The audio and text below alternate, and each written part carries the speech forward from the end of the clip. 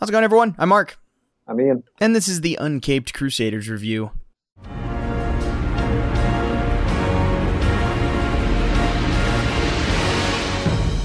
All right, we're back after a month and a half. I don't know. At this point, we're just coming out with episodes when big movies come out. Special occasion, yep. It is what it is. Although, basketball season's almost over. That'll clear up a decent amount once it's just baseball season. And then once summer hits, I have nothing to do. So, okay. Might. But for now. Should open up some in a couple months. But, but obviously we got to talk because the Batman came out and this is a Batman podcast. So, priority comes out, of course. I don't know, Ian. Part of me is disappointed that Batman has come out because now I have no movies to look forward to. The Northman. Yeah. Okay, yeah. The Northman looks good. That literally comes out next month, and then it's nothing. Northman looks good. That Nick Cage movie. Oh, I figured you wanted. It's gonna be awesome. Like, even if it's awful, it's going to be awesome. Like, there's no way it can lose. That's the great thing about that movie. Like, it could be anything, and it's going to be great. So I'm very excited about that. I think that comes out in, like, July or something. Summer. I'm trying to think.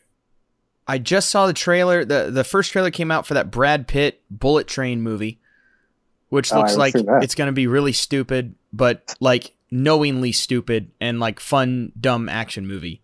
Like that Wanted movie? No, I think more. It's being compared to like, this is Brad Pitt's John Wick, and then I watched the trailer and I'm like, this is nothing like John Wick. The only thing is I think he's an assassin, and there's like a bunch of other assassins like on the train, and nothing else seems like John Wick at all. An aging actor kind of getting back into that in like an action role or something. And I'm fine. And to be honest, there's a great track record. We're going to talk about that in a minute when we talk about movies that we've seen. I'm all for it. We're only doing Batman. Nah. Oh, damn it. This is going to take forever. Nah, it won't take that long. How many have you seen? A bunch of movies? No, I literally haven't seen. This is my first movie of the year. See, perfect. Shit. But so we're talking to Batman. Obviously, it's the main thing. The good news is there's not really any other news we have to talk about. No, I mean, this eclipses everything.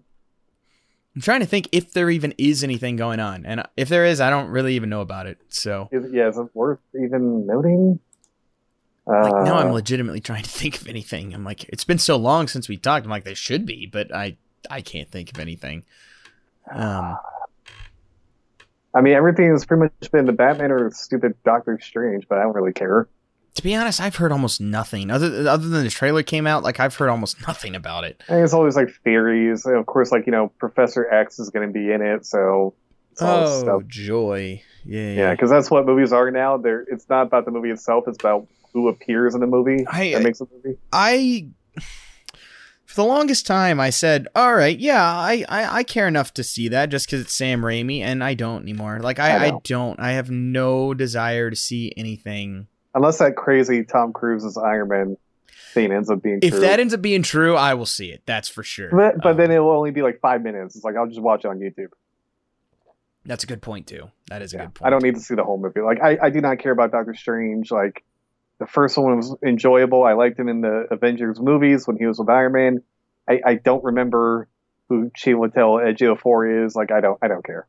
Didn't he, like, make a heel turn or something at the end? He was like a bad guy at the end. Oh yeah. I watched that movie once. I saw Doctor Strange one time in the theater and immediately forgot about it. Yeah, pretty much.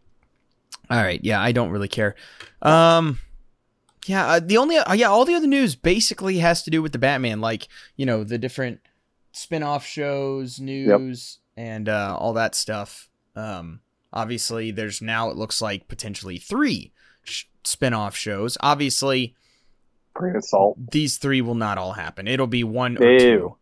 It's just, that's the way it works. I mean, that's the way the industry's always worked. There's tons of pitches and stuff always will start in the, for every 100 things that start pre-production or like start development, like, 20 of them end up being made, something like that. Yeah, it's like having children in the 19th century. You have 12 in hopes that maybe 1 or 2 live. Yeah, exactly. That's a good point. So, and also, and this is where I agree with a lot of people, a lot of the YouTube groups of people that we watch. I so don't care about any Batman spinoff show in any way, shape, or form. Make a Batman show. Yes. Like, make a Batman show. I don't need a Arkham Asylum show. I don't need a Penguin show. No. Nobody wants this. Like, make a Batman show. Batman was designed for TV way more than movies. Like, absolutely.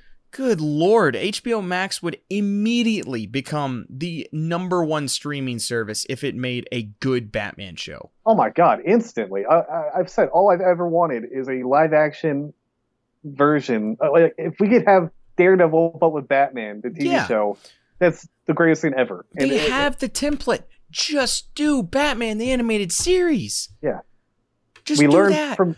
You cannot do everything but Batman without Batman. It's like, no, we learned from Gotham, we learned from Birds of Prey, Joker, no, God, every abomination since. No, do a Batman show, adapt scripts from the animated series, add in all the characters, have Robin, have Batgirl, have Nightwing. Just do it. It can run forever. Like, oh my God, seriously, yeah, do it. You have the money. So frustrating. And they're starting to get there because, like, they have Superman and Lois now. Like, they have Superman in the show who's super. It's like they're getting there. They've added Batman into Titans. They're getting there. It's like just do it.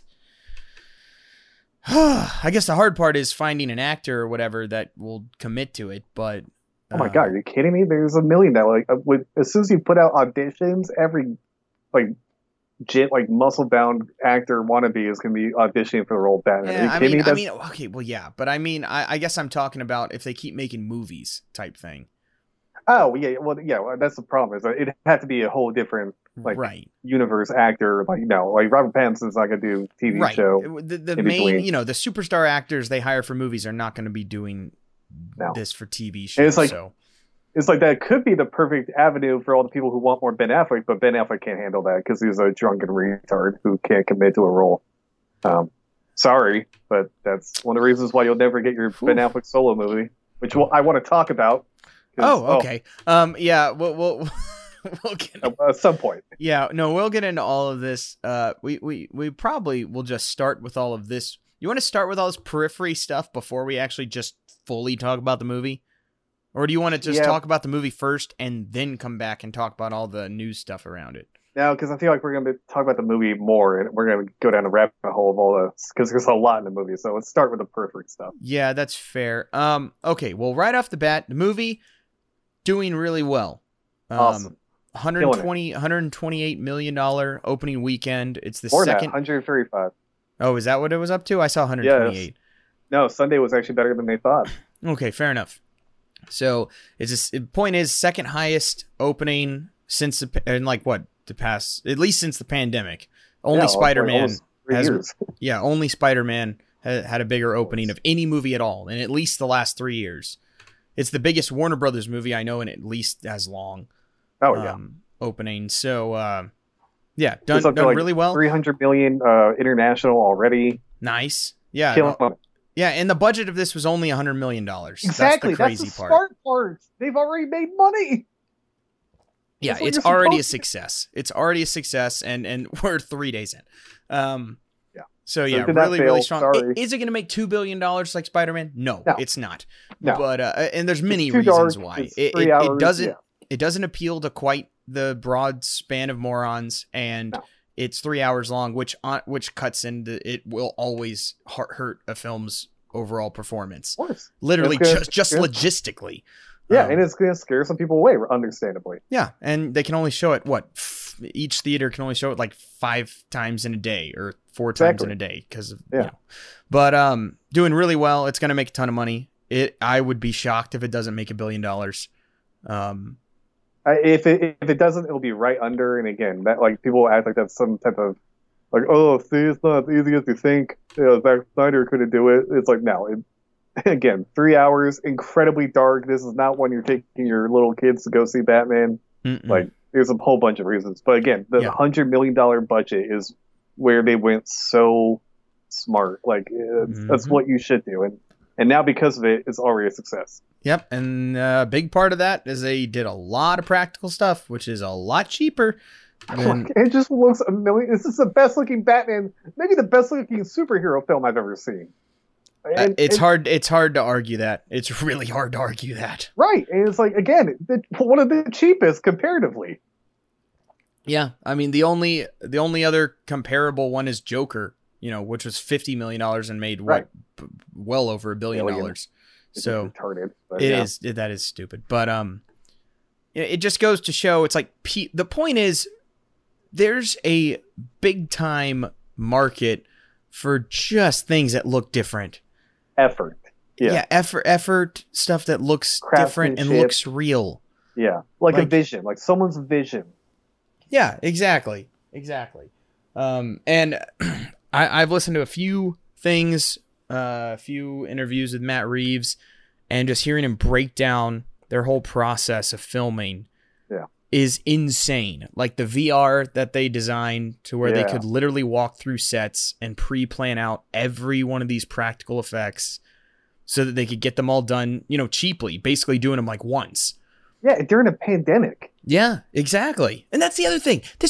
Most of this movie was filmed during a pandemic. You would never know. No. There were some parts when Matt Reeves had COVID. He wasn't even on set directing. He was directing like via, basically via Zoom. Yeah. My God. It really is a testament. It's incredible.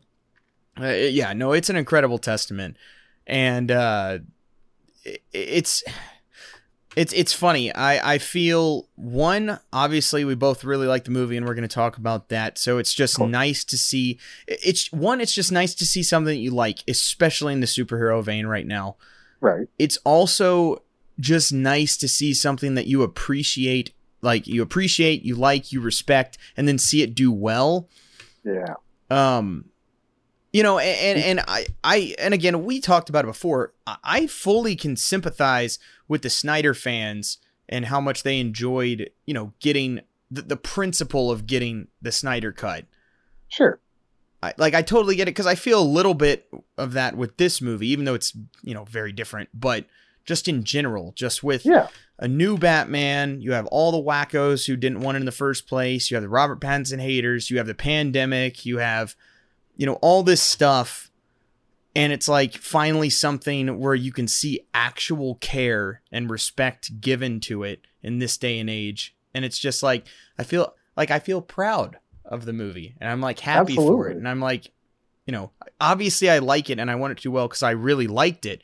But there's also that element of just the principle of it, which but we've always got that with the Snyder people, and we always gave that part credit, but we just aren't going to excuse the fact that it's dog shit. Thank you. That's the difference. But still, I feel like we gave enough credit, at least to that part of it. Like, you get the feeling that some people have with it. But I get it. It's like you had your time. You had your three movies with the guy. All right, let's move on. Let's get our 3 movies at least with Matt Reeves. Exactly. And so doing really well. Obviously, it's doing really well critically. It's doing well with critics. It's doing well with people. One sequel is already guaranteed. It's got to be at this point. Yeah, absolutely. Normally we talk about this at the end of the thing, but it's got an 8.6 on IMDb, which I think is second among IMDb ratings, which are stupid in the first place. IMDb, you can't go off, yeah. I mean, to be fair, IMDb is at least the people voting on it, and not the stupidest Rotten Tomatoes, but it could be the same person 50 times. But at the same vein, the second highest rated Batman movie before the Batman was Dark Knight Rises. So just take that for what it's worth. But it's already number 2 behind the Dark Knight with an 8.6. And it's got an 86% critic rating on Rotten Tomatoes, 89% viewer rating on Rotten Tomatoes. What's the Metacritic is 72 for that. So I mean, like, across the board, it's doing really good numbers. It's got a 4.3 on Letterboxd, which is kind of surprising, to be honest. I'm not surprised. I knew the letter. You think that's low or high? I thought it was a little high. Just I've really soured on Letterboxd morons. Oh sure, there's so many film snobs. It's awful. Like it's honestly gotten to where I hate Letterboxd. I use it as a tracker of the movies that I've seen, and I no longer can use it for any sort of insight to movies. Oh, I just get so much entertainment because I'll click on someone's profile and I'll see their top 4 movies. I'm like, every single review will talk about how a movie is all about gay people and is a staple of the gay community. Oh, that too. Yeah, every single movie, Ian. I feel like every one of them. I feel like Letterboxd is just like the film branch off of Tumblr. It's even worse than Tumblr. Yeah, because it's people who act like they're film experts, you know, and whatever. But we'll talk about we'll talk about briefly about movies that we've seen. But I saw Encanto, and then was just putting that in my Letterboxd thing, and just looked through. Every one of them is talking about it. This is a gay pride movie, and it's all about these characters. And I'm just like, I can't, like, it's everything. It's every single thing. So it's hard. I can't do Letterboxd anymore. Anyway, that's neither here nor there. But yeah. It's an overwhelming success in every parameter. Yep. And this is exactly what Warner Brothers wanted. This is what they wanted with Man of Steel and the other movies, and did not get. Yeah, and what a surprise! You focused on one character and actually had someone who somewhat knows what he's doing and knows what people want. Yeah, but also not like too far. No, like respect. I think respects what people want is a better way to put that. And exactly. And yeah, no, for sure.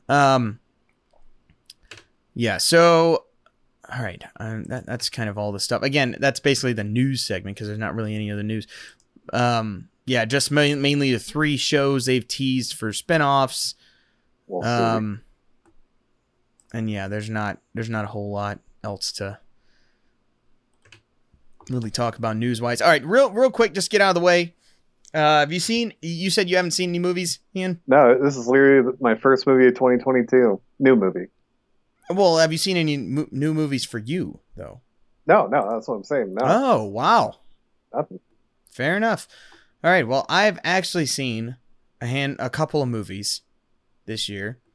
4, including this one to be precise. I finally saw the Disney animated Atlantis from 2001, and it was surprisingly good. Oh, you liked it? I don't love it. It's not like amazing, but I liked it, and I wish I had known Michael J. Fox was the voice of the main character before. Oh, you didn't know that? No, I would have seen it already. Oh, fair point. And but no, I enjoyed it, especially for the time. It came out in like early 2000s, and it's not a musical. Like there's no music in it at all, and it was surprisingly violent.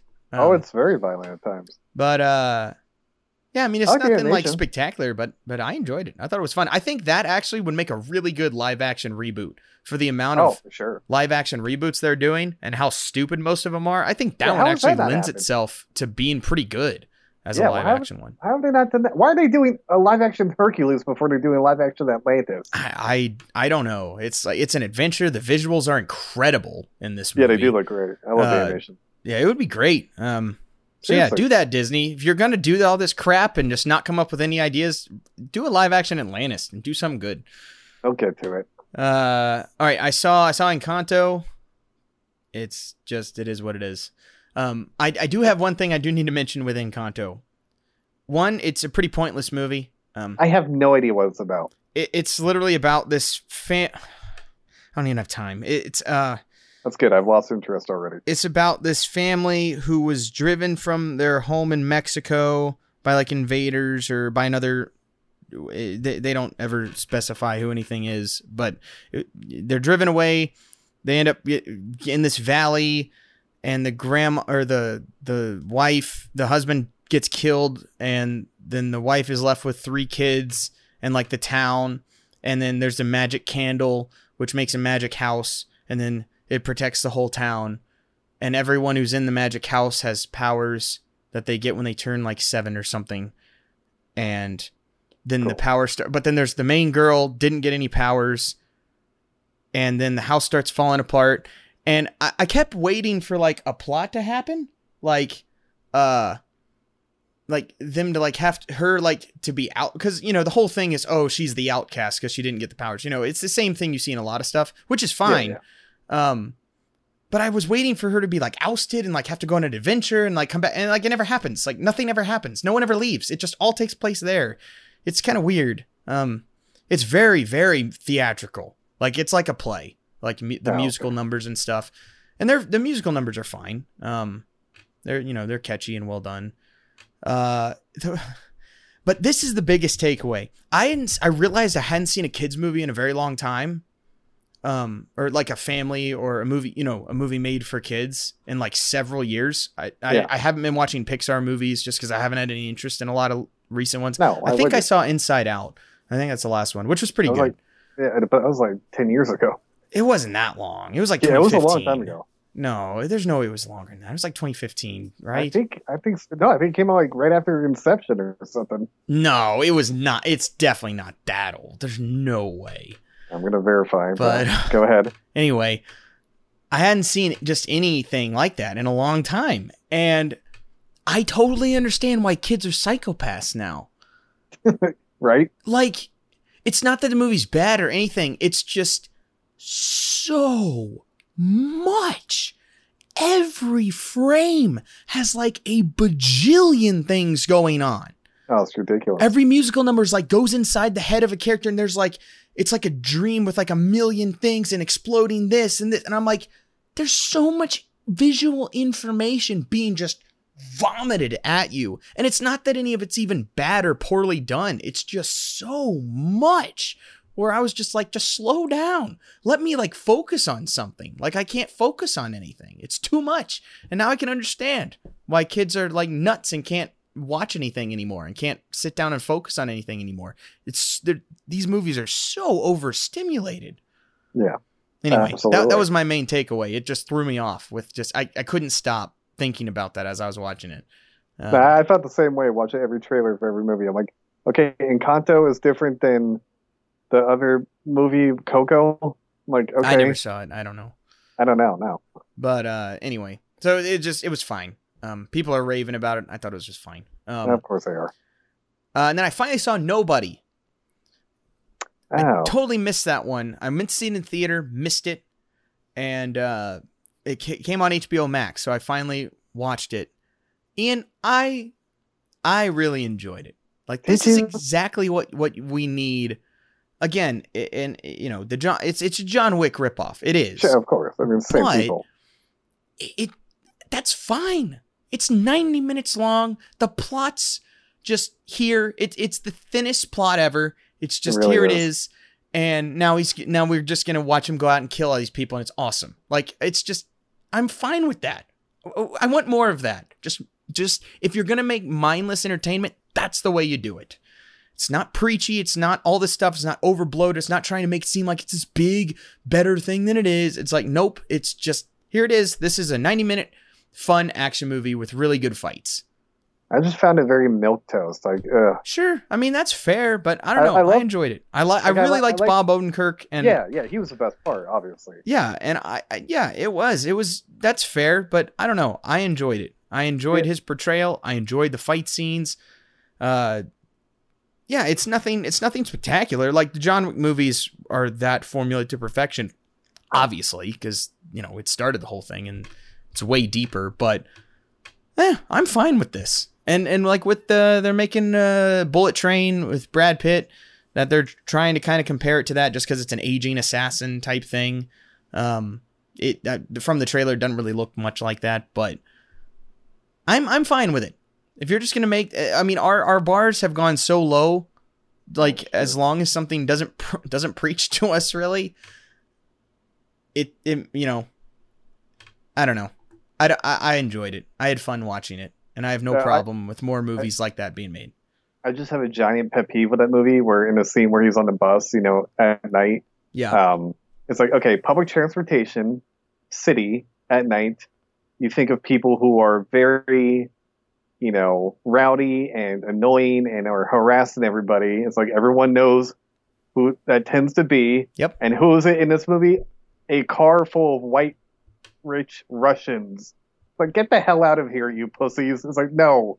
I just found that so annoying. It's like, oh, of course, Russians are the bad guys. Like, it's just it's the lamest villains ever now. It's just evil, white Russian guy. Hey, no, I totally agree. But it's fine. We just needed people for him to kick the shit out of. That's fine. That's true. Yeah, I thought Bob Odenkirk was great. I don't know. I like these fight scenes where the main characters just get destroyed. Like it's so refreshing to watch. It's just great. It's great to watch a character have to earn, this type of stuff. I like that. So it was cool seeing Christopher Lloyd in it. That was great. Christopher Lloyd was awesome.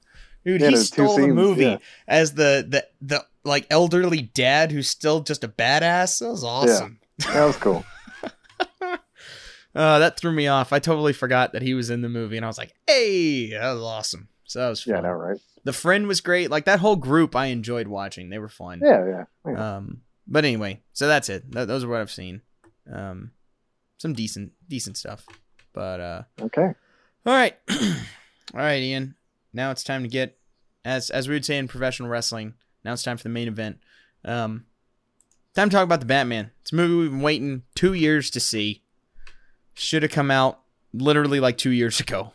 Oh, God, I forgot all about that. And here we are. Finally get to see it. The Batman. It's real. Yes. And it's out. It's happened. And the movie is, again, I wish I could have seen it again. Yeah. I've only had a chance to see it once, and it's hard. We talked about it beforehand. It's hard for me to trust seeing a movie once ever since The Last Jedi.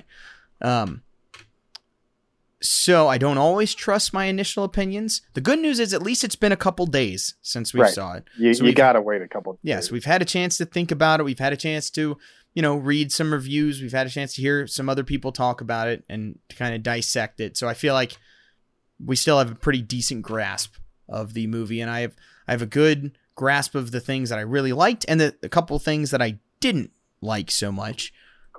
Which makes me trust my opinion a little more. The fact that there's a couple things that I didn't like. Yeah, if it was all glowing, you'd be like, okay, so when is the surface or the ground going to fall off? Which is a shame because we didn't used to think that way. No, but that's modern Hollywood for you. Especially superhero movies. We have to adapt. We haven't had a good superhero movie since what, Endgame? Endgame? And even that's not objectively a good movie. It's just well done character work. Right. For the most part. And just years of payoff. Yeah. I don't even care. I know all the flaws in the movie and I agree with all of them. I still enjoy it. I still love it. I still really like it. Yeah. But yeah, 2019? So it's been 3 years since we've had a good superhero movie. And there's been several. The Suicide Squad. Suicide Squad was fine. Villain. Yeah, Suicide Squad was fine. Yeah, no, I enjoyed that. So that's fair. But yeah, damn. But the point is, there hasn't been a lot. And for the most part, not only has there not been a lot, they've been just absolute garbage. And certainly not for the DC camp. Good Lord. Except for Suicide Squad. Right. Yeah, that's very true. So yeah, we finally have it. We had very high expectations for this movie. One, just because we wanted to. Two, because there was no... There were red flags as far as, I guess, the production stuff with COVID and some of that stuff. And then there was tons of rumors that we had fly out. God. That were very annoying. Fake. But for the most part, there weren't a ton of red flags, which honestly kind of concerned me a little bit. Again, because I just don't trust much right now. Sure. But everything... The biggest red flag was us kind of doing a quick double take of, wait, Robert Pattinson is Batman. I never had a red double take. I was like, you could go back to our show when it was announced. I was like, okay. Yeah, it announced live on the show. And for me, my initial thing was like, oh, I never would have thought of that in a million years. And then it was like, yeah, okay. That's fair. But yeah, there was every time a new casting thing came out, it was like, oh yeah, that'll work. Yeah. They were either like, oh, that's perfect, or, oh, okay. And then there was never like, oh, that's a bad idea. Like, there was none of that. No. The only slight question I had was with the latest trailer. There was a few things, and I'm going to talk about that because that is one of my 3 biggest gripes with the movie. But yeah, but the point is, the movie, I tried my hardest to tamper expectations as much as possible because I didn't want to overdo it. But the point is, at least for me, movie pretty much hit on all cylinders. Again, I have 3 major issues with the movie. But again, you're always going to have issues with a movie. There's almost no movies that are going to be, you know, in your mind perfect. There's very few that I feel that way. But I feel like we're being too negative. I mean, I love it. Yeah. That's fair. The point is, there's only a handful of things that I didn't like. The majority of the movie I thought was outstanding. Yeah, everything else is like shines. Really good. Really good. It was just. Refreshing is the best word to describe it. Where I'm just sitting there watching this, I'm like, this is an actual constructed, really well made and written movie that looks gorgeous, sounds gorgeous, is acted phenomenally, and is respecting these characters. Well, it was so refreshing.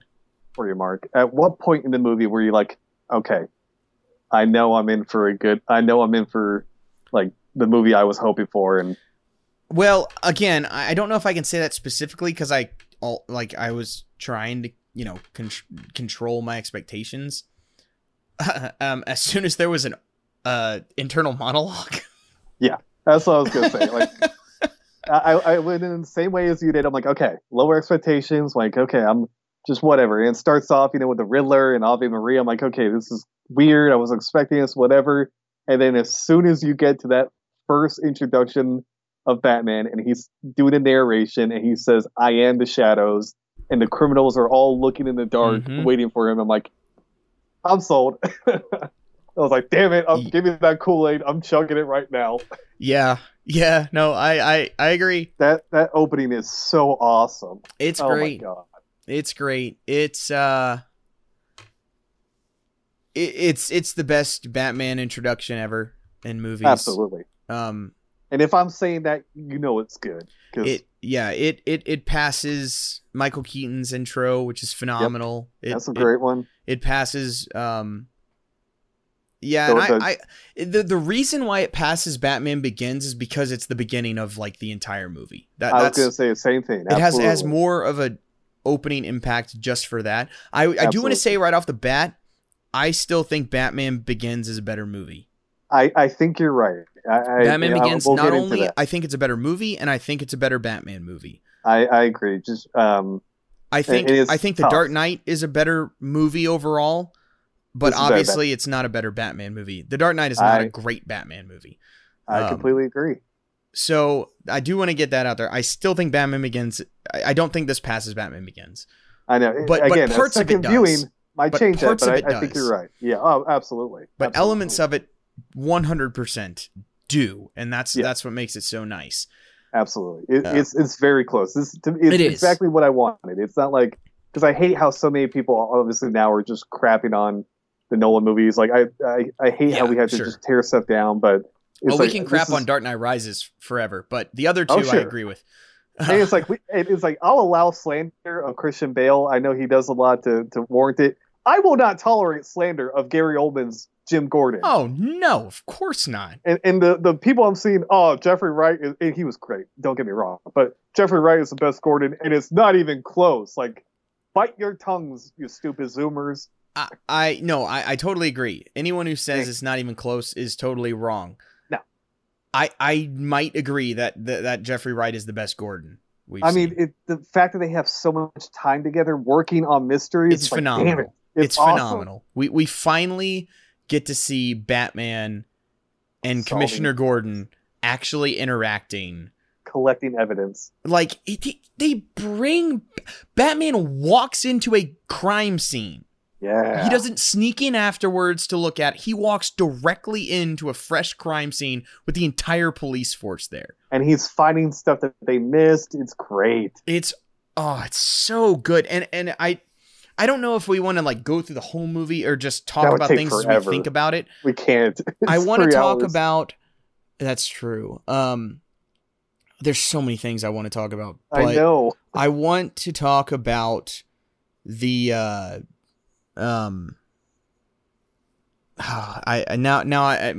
was like, all right, I want to talk about this, and then I thought about 5 other things, and I'm like, crap, which one did I want to talk about? Okay, I guess we can just talk about the interaction with Batman and Gordon since we've already brought it up. We're already on there. And how good that was. One, Jeffrey Wright is spectacular, as we thought he was. As soon as he was cast, we're like, ooh, that's a good cast. And look, we are the last people to condone like race swapping of characters. Yep. It's just, you know, normally it's just like, that's dumb. It's because 95% of the time, it's literally done just to race swap. And has nothing to do with the actor who's portraying it or anything. And maybe that was the case with this one. I don't think so. Because Jeffrey Wright, as soon as he was cast, we were like, that's perfect. No, that works. Like we can see that for sure. Now, the only slight complaint I'd have with his Gordon is I don't believe he could beat anybody up.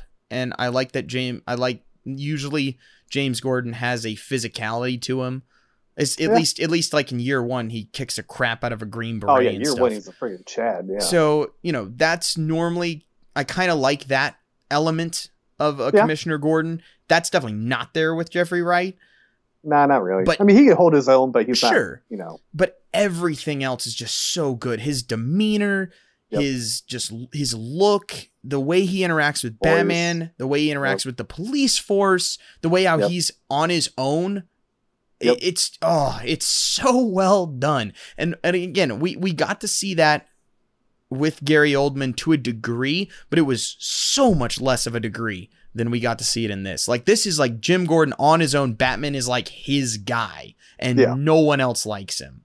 That initial shot of him walking into the mayor's crime scene, and every cop, the camera is like right with Batman, following him, and you're looking at what he's seeing, and you're seeing all the police force just look at him in like shock, or not in shock, but in like disgust, and just, why is he here? Who is this freak just walking in here in this costume? And that's a good theme with this. Again, I don't even know how to focus on one thing. That's a great theme with this movie. Is it very much takes and we've seen this done before because the Nolan movies did it, but then this ups it to a degree of, what if Batman was an actual person? What would this look like? Yeah. And this is what it would look like. The whole point of the suit is designed to be in the shadows, be in the dark, to scare people. And so whenever he's just walking out in the open, which he does a ton in this movie, it's off-putting. And it's even to the fact, that's the other thing with this character. Ian, I can't focus on any one thing because every time I say a sentence, it makes me think of something else. Like, this character is portrayed in a very, very realistic way, right to the fact of no Bruce Wayne persona. It's very much if someone was crazy enough to do this, what would their psyche be like, and what would their behavior be like? Exactly. They would literally have to be keeping diaries to remember what they did because they're suffering from insomnia. And part of that is a little bit of a problem I have because it's very much not a Batman. Sure. In a way, kind of like Heath Ledger was not the Joker. Not quite that drastic, but exactly. I know what you mean. It's very much not like Batman is a very collected person. Like, by the time he becomes Batman, he's sorted a lot of that out. Yeah. And he has the 2 separate personalities. He's much more in control kind of by the time he gets to that point. Yeah. He's maybe not as polished or stuff like that, but he kind of is there. This one is not. This one is still just a wild card. And but again, if you were an actual person in this scenario, this is more than likely the way the person would be. Yeah. He does not have the ability to differentiate things. He does not have the ability to compartmentalize things. He's very much a soul focus, and that's why there's no Bruce Wayne. Like, he doesn't have that capacity at the moment to do that. He's that, and it's really also the theme of the movie is his journey and kind of maturity as Batman, which is hard to do because Batman is not a character that develops traditionally. No, and this does. It's awesome. The the evolution from the beginning to the end, like especially with the narration, is great. Yeah, there's only narration to start and end the movie. There's no other narration. It's great because we didn't need it in between. It'd just be recounting what we just saw and fluff. And this movie has no fluff. It just every scene. Okay, I disagree slightly, but I don't mind. I think there's some stuff that could be construed as a little bit of fluff, but like I think I like it. Like it doesn't. I think it works, but I do see how some people could say that with maybe certain stuff. The point is, I don't. I think it works. I can't think of anything that was like, oh, sorry, let's get on with this. Like enough. I think the ending had a little bit. Oh yeah, like like him riding with Selena Kyle on the bikes probably didn't need that. Oh, I didn't even mean that. I meant more the whole kind of third act was a little. Anyway, when we get to a couple things, I have a few issues with. We can talk about, but I want to get back to the Bruce Wayne thing. Yeah, there's really no Bruce Wayne in this movie. It is a Batman movie, and when he's Bruce Wayne, he's still Batman, pretty much. And so a lot of people have had issue with that. I totally get it. Yes, that's not really the classic way to portray Batman. You have the dual personalities and everything, and that is kind of fringe and different. But I don't think it betrays the character. Like Jeremy Jahns, obviously, that was the big thing for him. It was like, no, the fact that he's this dour, mopey Bruce Wayne doesn't work. Here's my logic. And here's my problem with Jeremy Jahns. Jeremy Jahns, at some point, turned into a Snyder bro. I don't know why. But he loves a Ben Affleck version of Batman. Okay, you cannot say that the Ben Affleck version of Batman is a superior Batman if you're okay with Batman murdering people with guns. Nope. But you cannot handle a mopey Bruce Wayne. Yep, 100%. The book is closed. Mic drop. No. 100%. Not how that works. Yeah, no. I get the criticism. That's a great point. I'm okay with it, though. Yeah, no, I totally agree, and I agree with some of that. It is very weird, and it's not a Batman we've really ever seen. But this is my argument. This is one of the main things I did want to talk about with the movie. This is one thing I want to talk about because I feel like this has been misconstrued by too many people, and too many people have used this as a praise, which I think is wrong because it's unfair to the smartness of this movie. There's way too many comparisons to this to MCU Spider-Man. What? Yes, I've heard that many times because of, the differences with the character and he's maybe not the character at the beginning, but then by the end, he's more of the character. I've heard that a lot. No. I have to talk about this, Ian. I have to talk about this. Please, Mark, please. This is not the same in any way, shape, or form because, look, Batman is a character that can be interpreted in many different ways. More than most characters because of the different iterations we've had over the past 80 years. 80 years, yeah. Thousands of writers. And very few superheroes can say the same. Absolutely. The difference is, but here's the point. The character still has a handful of core things that have to be followed, like any character would. To be the character. The character has to be serious. That's one of the first ones. Uber serious. Now, you can put him in a goofy comedy thing. You can put him in 66 Batman. You can have Brave and the Bold. Watch both those. The character is still serious to the point of comedy. But the point is, he's not being goofy. He's not being silly. He's not doing any of that. All of that stuff might be happening around. Heck, even the Lego Batman is a serious character, but like to a goofy degree. Yeah. The character has to be serious. You can do other stuff around him. I know you can argue he did it in the beginning, and that's fine, but the character can't kill. That's another big thing. The character evolved enough to where that became a main point, and that became a main core element of the character. Yes. Cannot kill, cannot condone killing. Slight issue with Batman Begins with that a little bit. They push that a little bit, little far. As far as it should go. And they do. And like literally are on the line, maybe slightly crossed, but don't jump over it and aren't praising it. It's different. Yeah. So that's another one. Parents have to be killed. Of course. Has to be a big thing of violence. Has to be either like in a perpetual state of avenging his parents. Like he can't directly avenge them. So he's in kind of either because the character's already dead or because he can't find him. Regardless, he has to be in a perpetual state, of avenging his parents type thing. Yeah, he can't not like think about it or not address it. Has a crusade, has that. That's the main driving point in his life. Has to have that. Like, there's a handful of core things that you have to have in the character. There's room to change certain other elements of it. Like, I don't mind. Like, you have to. This is what, the 12th, 13th live action Batman movie? Like, he's an 8th actor to do it. I totally get you can't do the same thing every time. Now, let me tie that back into the MCU Spider-Man. Okay. So, you had the two other fairly recent variations of Spider-Man. And their whole thought was, oh, we can't do that, so we have to do something different. Okay, fair. That's perfectly fair. But there are core elements to the character that you cannot change, or it's not the character anymore. And they threw all of it out the window. The only thing they kept was the name Spider-Man, bitten by a spider, Aunt May. That's it. Yeah. Every other thing gone. His motivations were totally different. His inciting incidents were totally different. His personality was completely different. It's not the same thing. They started with a person who was not in any way, shape, or form a type of the character. And then you can argue, oh, and by the end, he kind of is. Okay, fine. He was in 5 movies.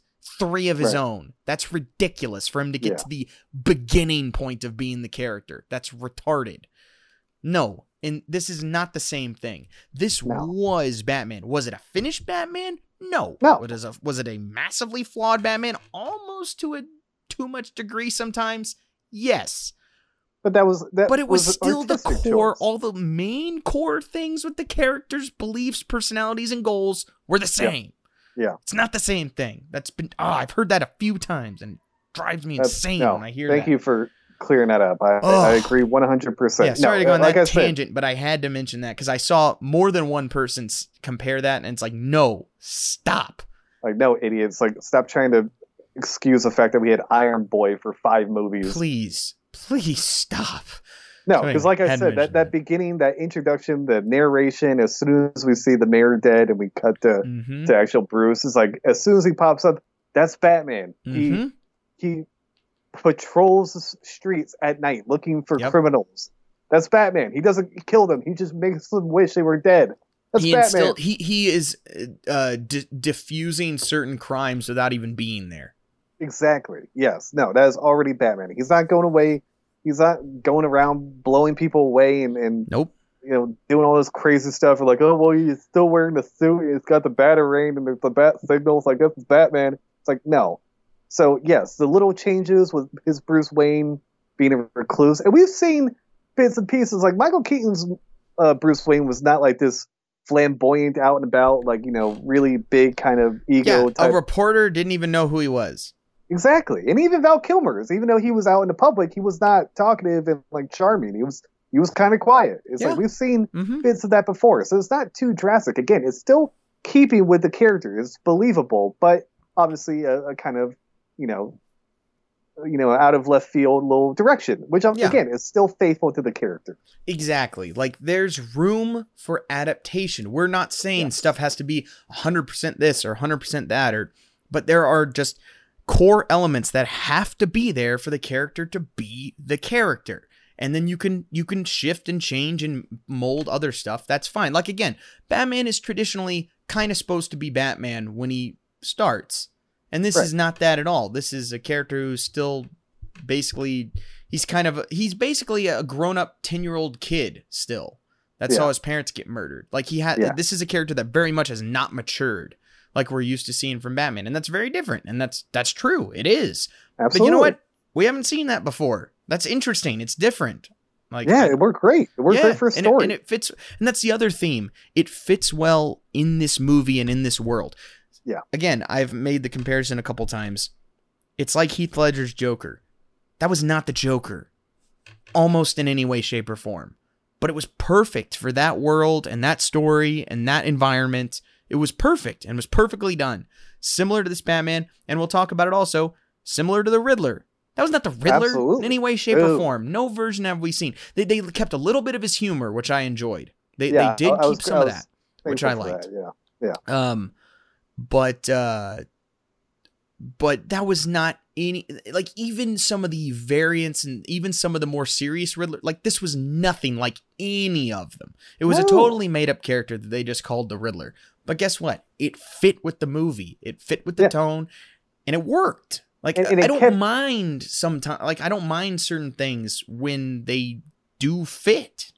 No, and it kept true to the character's nature, which is he's tormenting Batman with a series of, he's tormenting Gotham with a series of riddles. It's like, you could have a guy whose name was Edward Nygma or Edward Nashvin. He has a green overcoat, boiler hat, top hat, whatever, cane, but he could be a completely different, like, utilized a completely different way where it's not the Riddler. He looks like the Riddler. He sounds like the Riddler. His name is the Riddler. But if he's not used in the way that the Riddler should be, it would be completely, treacherous to how the character should be. Again, you just mentioned most MCU movies and every single CW show. Absolutely. Yeah. But again, this character, while he may not look anything like a Riddler we've seen, and I totally get people who didn't like the design. Sure. But in the context of the movie, and especially the impact he had on Batman, that was the Riddler. Yep. No, for sure. I totally agree. I loved it. I feel like if anything, Paul Dano's not getting enough credit, which I can understand because it's Robert Pattinson's movie. Sure. No, I completely agree. I mean, you can say that with a lot of the characters in the movie. Most of them were very different. The only one that I think was really pretty, the only ones that I would say were more accurate to other versions would be probably Commissioner Gordon and Carmine Falcone. Yeah. Most of the others, I mean, it was a very different version of Penguin. Not super different. It was still. No. But he's like the henchman in this movie. He's not even the big boss himself. It reminded me of Batman '89 with the Joker. Yeah, for sure. It was kind of similar to that, and it was a different. It wasn't super different, but it was slightly different. Absolutely. Iteration of the Penguin than we've seen. But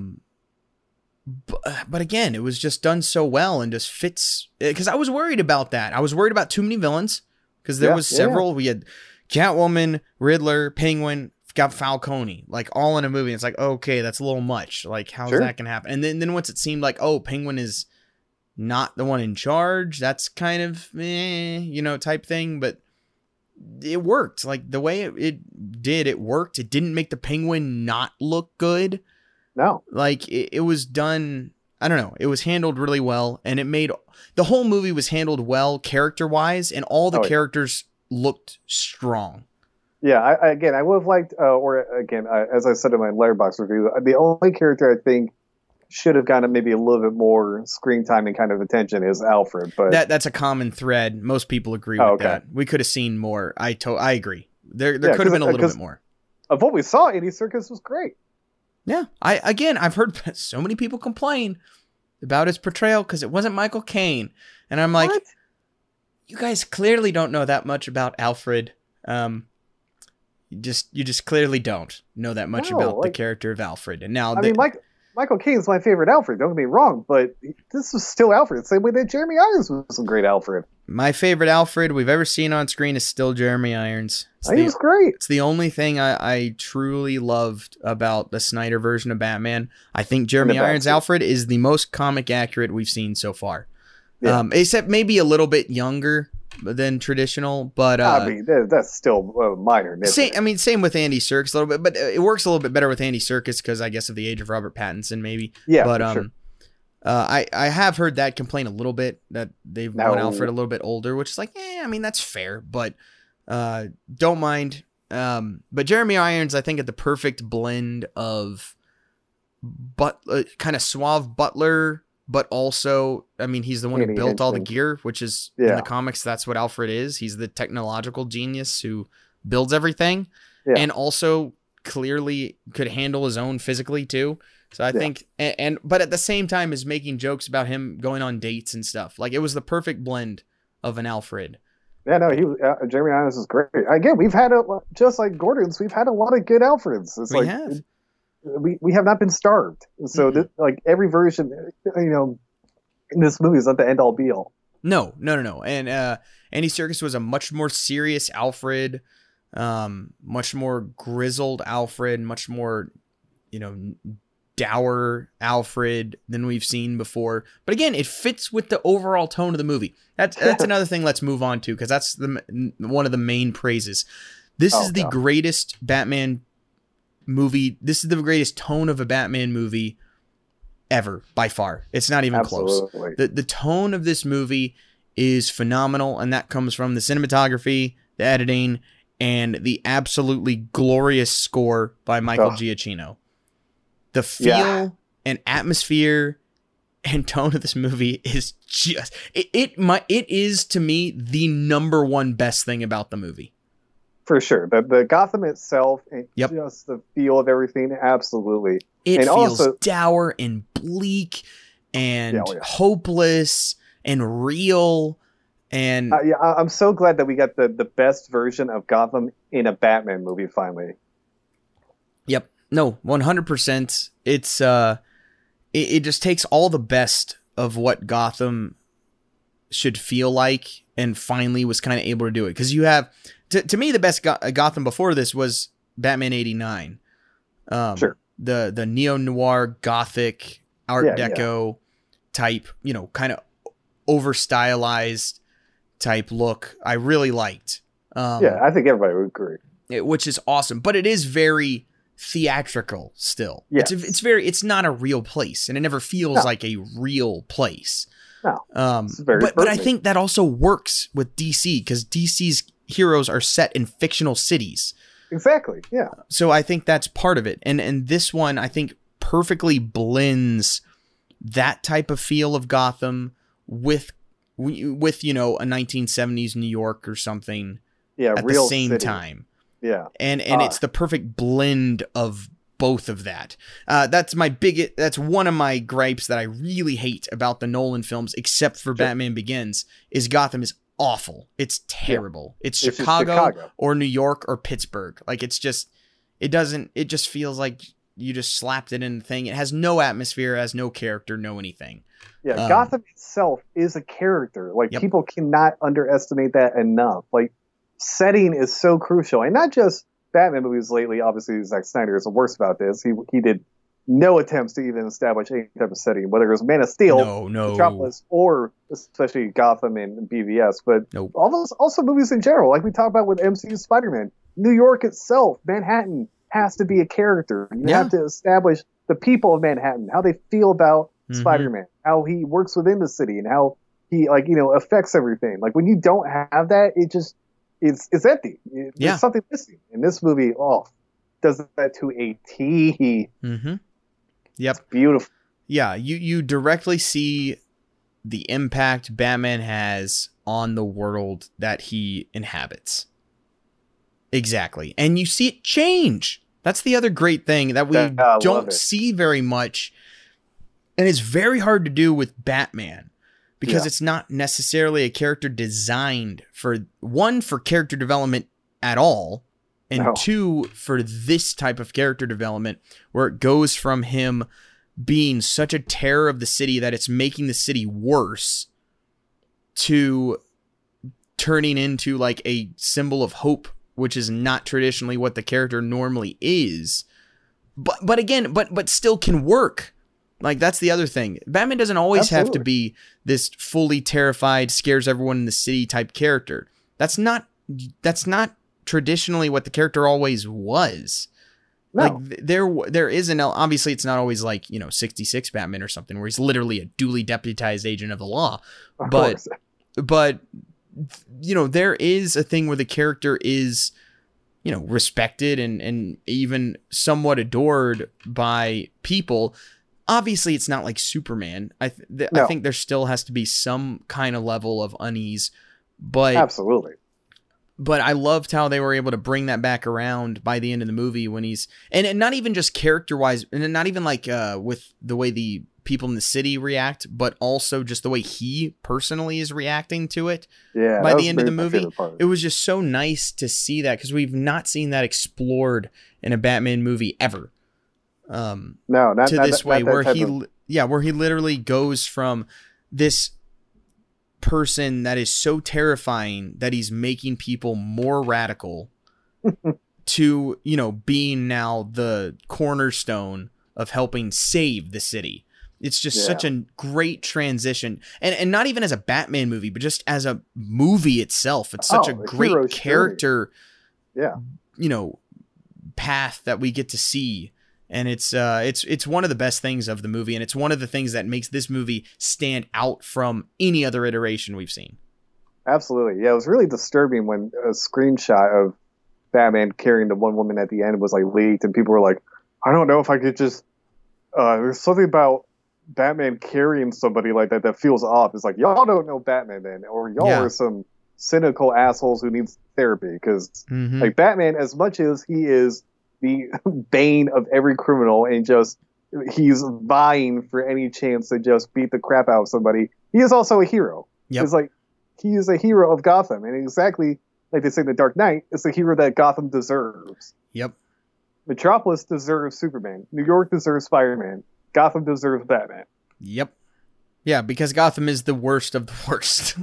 Exactly. And Gotham is the worst of the worst, not just because of crime. Every city has crime. It's the corruption. It's the years of doing nothing and people just looking out for themselves and just trying to keep their own head above water and, you know, get by on their own. And it's like that is what has led to Gotham. That's also the other reason why all the idiots are like, oh, if Bruce Wayne really wanted to help the city, he'd use his money toward good. It's like, no, if you do not get rid of the corruption, if you do not get rid of like the people like Falcone, Maroni, and all the like the like Lotus Eaters, like that money will go. It's not going to go to the people. It's not going to help anything, which is also a theme this movie kind of touched on too. Yeah, no, I loved that it even had that, because the whole beginning of the movie is Batman being like, I've been doing all this and it hasn't worked. And it's him then realizing that there's a whole other level that he hasn't even touched on yet. And nothing's going to change until that gets taken care of. Absolutely. Yeah, that's just, it was so cool. Refreshing. To just see that portrayed that way. I love it when movies use music like from the trailer. And I love that they actually use the Nirvana song in this movie. Yeah.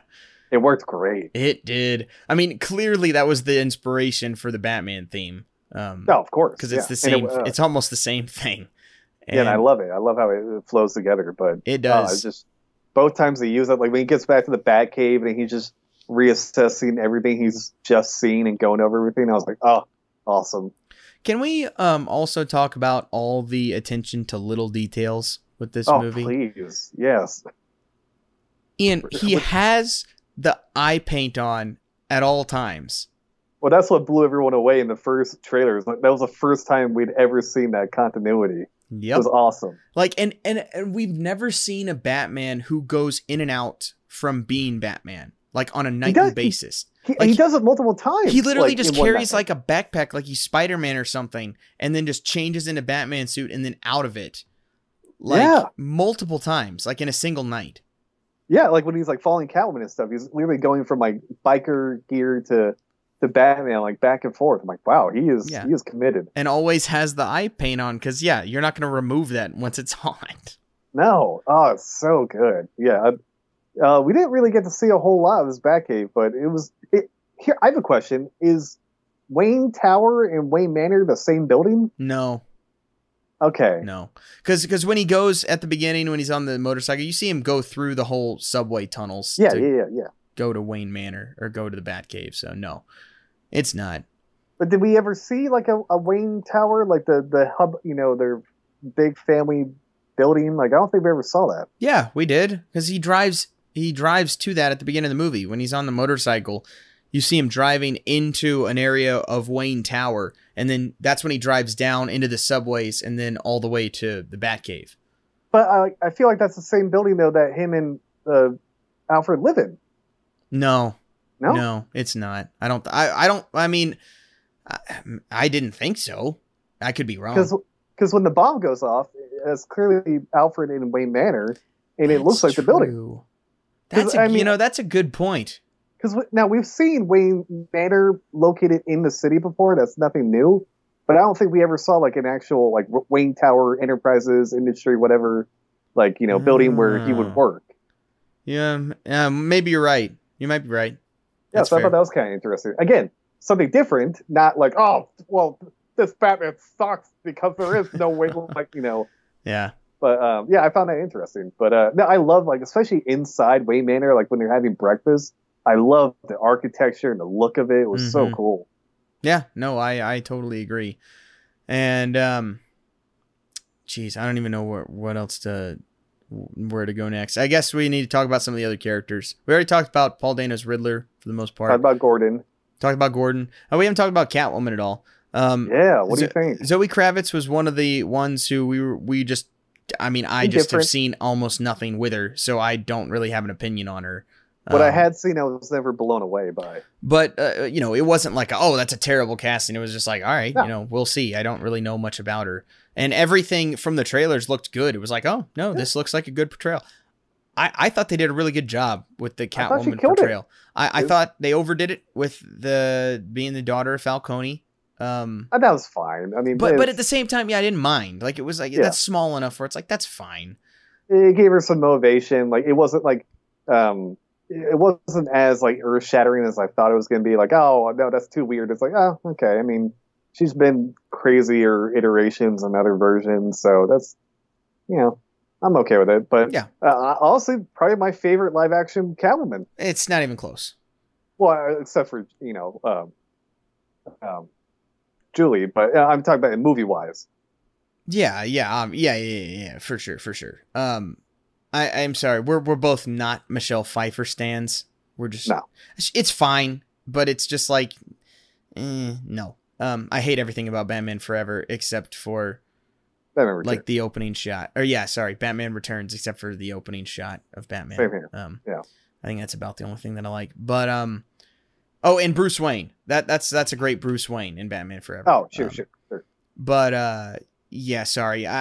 We just don't love Michelle Pfeiffer's Catwoman, and it's iconic. I get it, but that's not Catwoman. And that's one thing that's hard about several of the people I've watched reviews for. Several of them are huge Batman Returns fans, and it's just a lot of people are.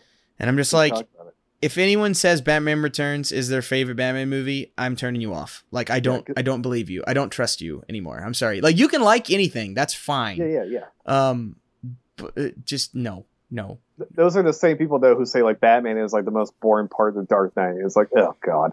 Yeah. So anyway, point being, I agree. Out of the 3 Catwoman, in movies that we've seen, I agree. I like Zoe Kravitz's portrayal the most. I think it's the most Catwoman-like.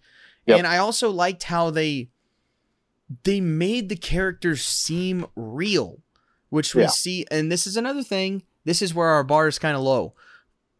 The character was not overpowering. Like, Batman easily subdued her. Oh, yeah. It was awesome. Because of course he would.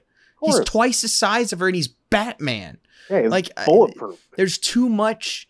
And I agree. Catwoman, I think I agree with the whole argument of Catwoman being able to hold her own against Batman. It's like, that's fine. And that is, that is an element to the character. Yeah. But this portrayal of Catwoman, that would make no sense. No. In this movie. And it's not that she's helpless or this or whatever. It's like, no, she can kick the crap out of people. Like, she saves them at the end. Right, yeah. And I was fine with that. That's a thing I would have problems with a lot of movies. But in this instance, well, one, they set that up with this Batman, which is one thing I do kind of need to talk about if we're going to talk about Batman in just a second. But okay. But yeah, no, I liked Zoe Kravitz's Catwoman. I liked what they did with the character. I thought they used her just enough. They didn't overdo it with her. Absolutely. They didn't overdo it with their partnership. And okay, one thing I do want to mention that I loved, that I was worried about. Crap, that ties into a whole nother thing I want to talk about. I'm trying to figure out how to mention all this. I really liked that he didn't He didn't tell her his secret identity. He didn't tell anybody. This is the only Batman movie we've ever seen where not a single person knows his identity except for Alfred. He doesn't kill anybody. He doesn't reveal his identity to anybody. Ever. Like, I want people to realize that Batman is the most controlled secret identity of any superhero. And in every live action Batman movie, multiple people either find out or are told that Bruce Wayne is Batman. Again, that's why I'm like, every single movie. That's why I'm having to reassess this with Batman Begins. It's close because you know me. Batman Begins is, I think, a perfect Batman movie pretty much as it gets. But you're right. I mean, he tells where he hints and basically tells Katie Holmes. Yep. And in this movie, he does not tell anybody. It's awesome. And it was one of the things I was sitting there waiting for. I was waiting for him to tell Gordon. I was waiting for him to tell definitely Catwoman. I was just waiting for it to happen, and it never did. And I was like, thank goodness. Also, same thing with the Riddler, and that is one thing I want to talk about and something I really didn't like about the movie. But to give them credit, they didn't do it. But yeah. I really, really liked that they didn't do that. But yeah, Zoe Kravitz, Catwoman, I enjoyed. They used it just enough. Okay, there's two directions I want to go in now. I want to go into either the things that I didn't like about the movie, and there's like a couple of ones that I kind of want to touch on, and I'm not sure which one to talk about first. I guess since we just talked about the identity thing, we might as well get into that, because there's a couple elements I have with this. Okay. I had three main issues with the movie. Just real quick. One, I thought the ending was a little bit too convoluted. And it felt very different than the rest of the movie. Not necessarily bad. I didn't hate it or anything. I liked it. But I do think there was a little much going on, with not enough setup. That just, it just kind of happened. A lot of stuff just kind of happened. Okay. Yeah, I can see that. Two, they over-teased way too much. How so? All right, there's two main examples, and they over-teased just for drama's sake, which I really hate. There's almost nothing I hate more than forced drama in movies and TV shows. Usually it revolves around love interests. In this movie, it didn't. One, and I'm sure you have a problem, the Wayne family. Yeah. This might have been the worst thing in the whole movie. Which is saying something, but yeah. It is. One, any version of the Waynes where they're bad guys, I hate. It's just, it's unneeded. It's unnecessary. It is pointless added drama that serves no purpose other than adding extra drama. And they weren't bad guys, of course. And I'm trying to remember. There's a version of Batman where Martha Wayne was an Arkham. Oh, you're right. And I don't remember if it was a Court of Owls or what. But I don't think there was ever a version where she was institutionalized. I don't think that's ever happened. That was awful. I hated that. Yeah, I didn't like that. Stupid. Then the whole thing of Wayne then being, calling for the murder of the reporter, which was the reporter's name, Thomas Elliot. It was something Elliot, which but it wasn't Thomas. But it's clearly setting up Hush. Yeah, which I thought was cool. Yeah, that's fine, but that's awful. I'm sorry, I hate that, and the whole skeletons in the closet of the Wayne family. They're doing this, which we already thought was happening from the trailer, which is one of the things I had an issue with. And but I almost have more of an issue with the way they handled it. So they do all this, and then you have Bruce go to Falcone and be like, "Is this true? Did my dad send you to kill this guy?" And he says basically yes. 2 seconds later, he's with Alfred, who's saying he never said for him to kill. And they're like trying to walk it back as much as they can. And I'm just like, okay, what's the point of this? Are you either going to do it or you're not? Like, either way, it's stupid. It's like, this is not needed. You can easily have Bruce Wayne be a target of the Riddler just because he's the rich family that didn't do enough. Like you don't need anything else. You don't need anything else added to this. It's just pointless added drama. And the scene is great with him and Alfred. That's a great scene. Absolutely. But it's completely pointless. That's a good point. Yeah, because no purpose, and it's just wasted added drama. It's like they're sitting there, it's like, oh, we need this to be more impactful, and it's like, no, you don't. Yeah, because I was grateful when that scene happened, and like, you know, Alfred lays it out there like, now Falcone's full of crap. This is what actually happened. But it does raise a good point of like, well, you kind of just wasted the last 5 or 10 minutes. Yeah, and it literally happens immediately. Like he goes right from the Falcone scene to that. And then there's the whole element of, you know, the Falcone saying, oh, and then this directly is the reason why then the Waynes were killed, which huge no when it comes to the thing. That's one of the core things. No, this has to be a random, senseless act of violence, or it doesn't have the same meaning. It doesn't have the same impact. It can't be a specific target. It just can't. That doesn't work. And they tried to walk it back again with Alfred being like, oh, I'll never know. It could be that. It could have been essentially guy. And I'm like, why is this here? Why is this here? Why is any of this here? That's a good point. This is so stupid. Now, again, it's like oh no. And then they walk it back where I'm like, okay, good. But the fact that they knew they had to walk it back. Right. Like, it didn't need to be there. Exactly. Didn't need to be there. That was my biggest gripe of the movie by far, was all of that plot element. You could have cut the whole thing out, saved 15 minutes of movie time, and it would not have mattered. You could have easily had Bruce Wayne be targeted without absolutely. That being the reason. Like, it's just... Yeah, because I love the one part, the interrogation part later at the end, you know, at Arkham, where... I'm getting to that. Riddler... Oh, yeah, well, Riddler is, like, basically, like, people were calling you an orphan. He's like, you were an orphan for a week. I'm like, that's a good point. I'm like, that's fair. So it's like, there's plenty you could go after Bruce Wayne for. But yeah, no, man, you brought up great points. It's funny, though, because my biggest gripe is actually something different, but that was definitely the second biggest. But this, Lee, I know what yours is too, and that's my third. But this is I have part 2 of my second biggest gripe. That's the same vein. Pointless drama added for no reason, and it's exactly the scene you're talking about. The interrogation scene with the Riddler. Yeah. The implication that the Riddler knows Batman's secret identity to then having him not is one of the worst things of writing I've ever seen. Wait, so he didn't? No, he didn't. You didn't get that? Again, that might have been my insomnia. He's sitting there and he's doing this big thing, Bruce Wayne. And then you have this whole big reaction thing of Batman, you know, listening to what he's saying about Bruce Wayne and this. And then at some point, I don't remember exactly how the line was said, but he basically says, and he, you know, he's the reason he says it not to Batman. Like, it's very clear that he's not talking to Batman as Batman is Bruce Wayne. But they massively insinuate it to the audience and even to Batman to get that big reaction shot of Batman during the interview. But he again, I wish I could remember the line, but I've only seen the movie once.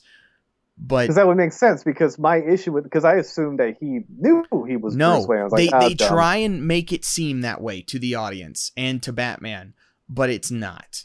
He doesn't. He says, again, I'm sorry, I wish I could remember exactly. Yeah, we're having to go off memory here. But he doesn't. During that whole scene of him talking about Bruce Wayne and, thinking he was an orphan and that's all anyone would talk about, and we were doing this, and then he says a thing like, you have to be such an entitled thing like this, and it's like he's telling the Batman to like get him to understand of like, and this isn't right.